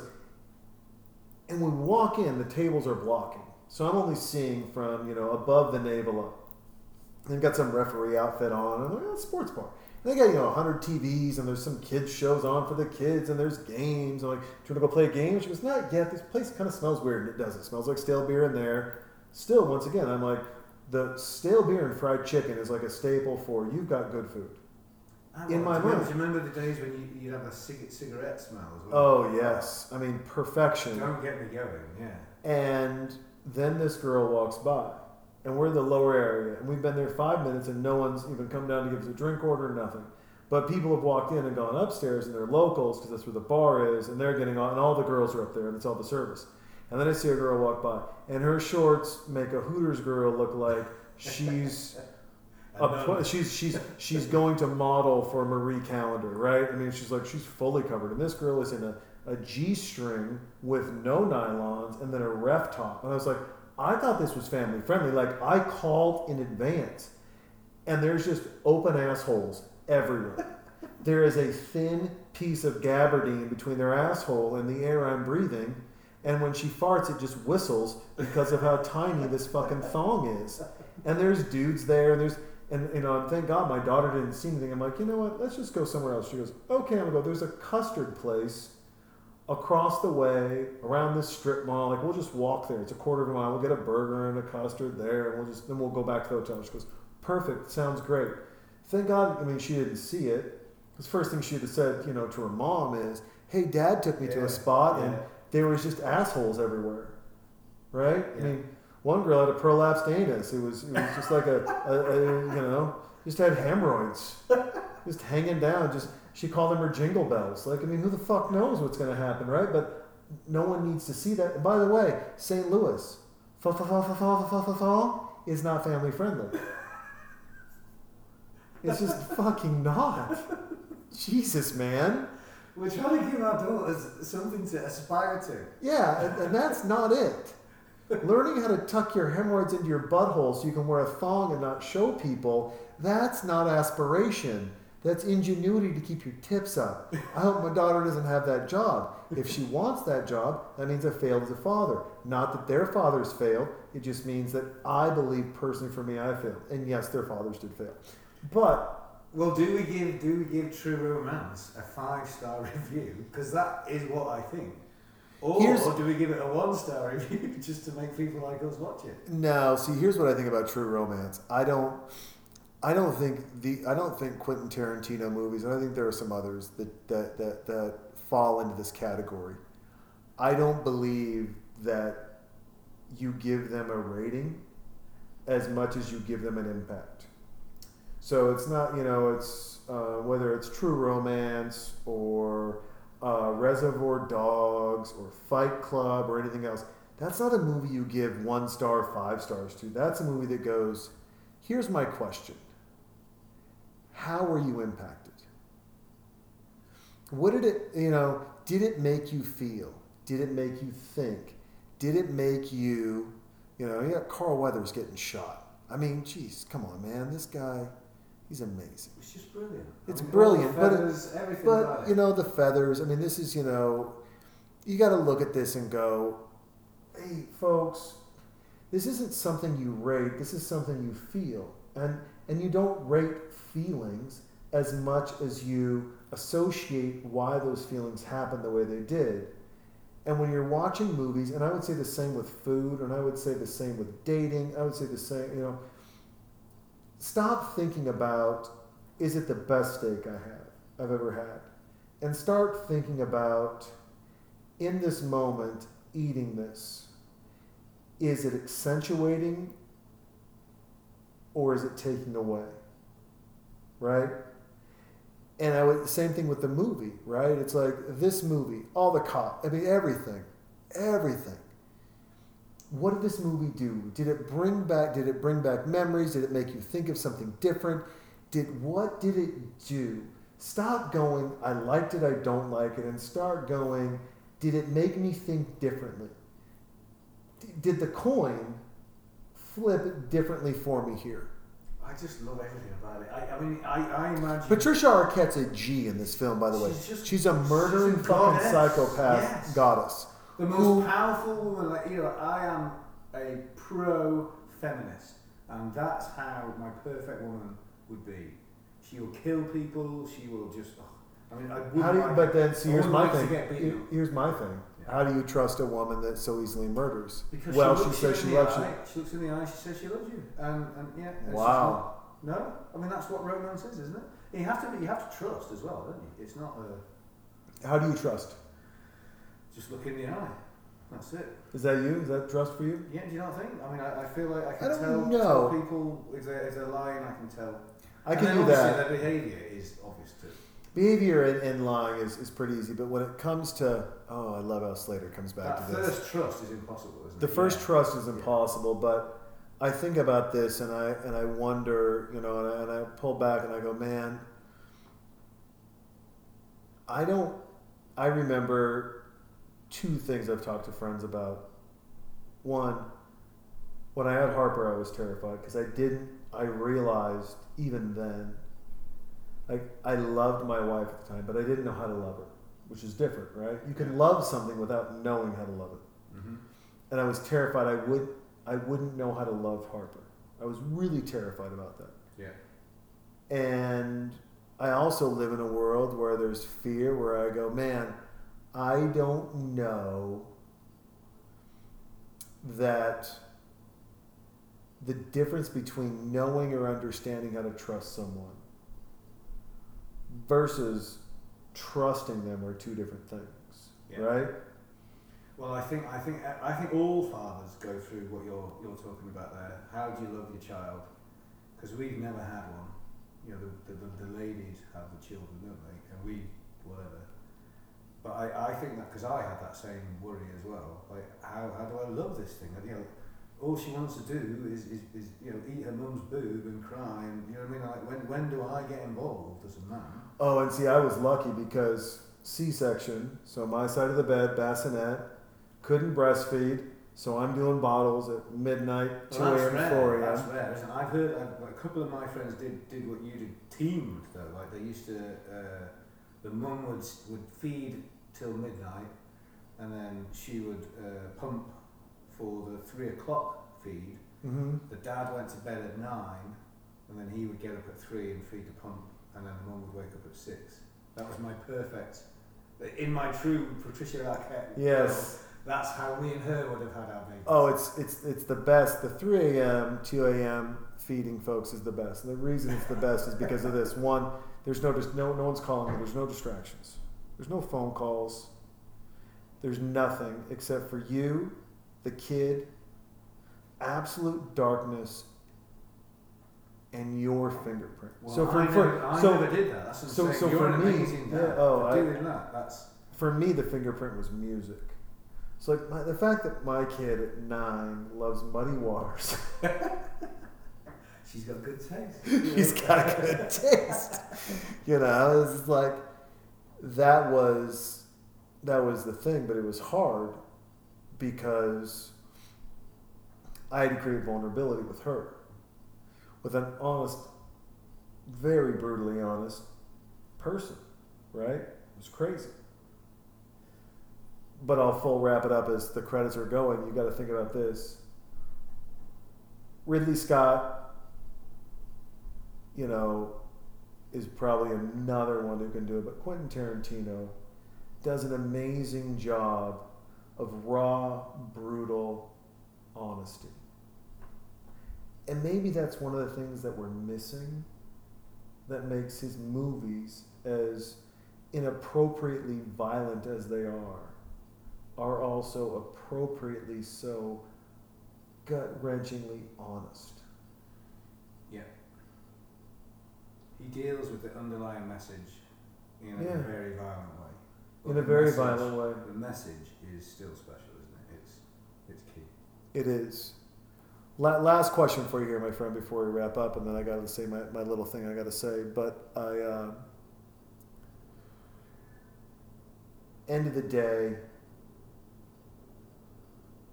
you know, when you're looking back on your life, where do you want to find success? Like, you know, looking back, like what are your benchmarks for that? And then 2, where what are you going to look back on and go, why the fuck was I scared of that? I should have been more scared. I like that. I like that answer a lot. It's a good That's one. what I think now. Okay. Yeah. And I'm going to give everything to my daughter. You know, I want it to be done the best that I can possibly do. Stories, everything, you know, knowledge.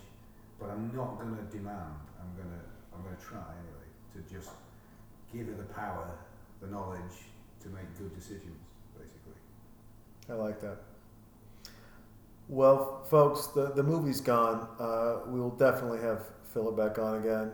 Mark will have you on again too. I don't want you to get your feelings hurt. We're socialists. No, don't say that. No, we're not. But I will say this, and we spend a lot of time together. But that said, it doesn't take anything away from this. You can go buy bread, buy one of those little fucking avocados. And they're like, I'm not ready. $15. And then all of a sudden it rots and it's like, psych, I was rotting the whole time. You're a moron. You're like, fuck, I'll go buy another avocado. Don't judge me. Don't judge me. Don't judge me and put me on sushi to make it more expensive. That'd be great. But the one thing we go get avocados at the end of the week, the one thing we don't get back is time. And as we talk about daughters, as we talk about life, as we talk about doing things that make an impact, talk about all those things in a time where hopefully we're inspiring somebody or doing something, you know, still at the same time, you shared that time with me, the one thing you don't get back. And I always appreciate it. I really, really do. And sometimes I get emotional about it because as I've gotten older, I've started to respect time and people's sleep so much more. Like, I get up early. fuck, I'm quiet. Because I'm like, man, sleep. It's that special time of rest and recharge. And, you know, it's a Sunday night. We got a work week ahead of us, and we'll have coffee on Friday and talk about shit and have fun. But you are overwhelmingly generous with your time. And it doesn't go unnoticed. And it is a very, very beautiful, and it's a very, very touching thing. So thank you. Ditto, isn't it? I don't want to be all, you know. There's a 20-year-old going, it's not ditto anymore. Yeah, it's whatever the fucking Don't word make me cry. Finish this thing. Well, there will be no crying with this, folks. And it's very, very simple. Now is the time, your favorite time, the end of the podcast, where my kid sings about, well, the first time she took a shit by herself. Hope you guys enjoy it. Don't forget, send me your comments, talkingduringmoviespodcast@gmail.com. If you're obviously one of Philip's friends from across the pond and he decides to share this, by all means, just email him, because we missed your favorite part of the movie, and I don't know who the fuck you are, so I don't care. I don't. This is the part of me where I could be better. That said, I love you all very much, and now listen to my kid sing about the first time she took a shit by herself. We'll talk to you soon. Peace.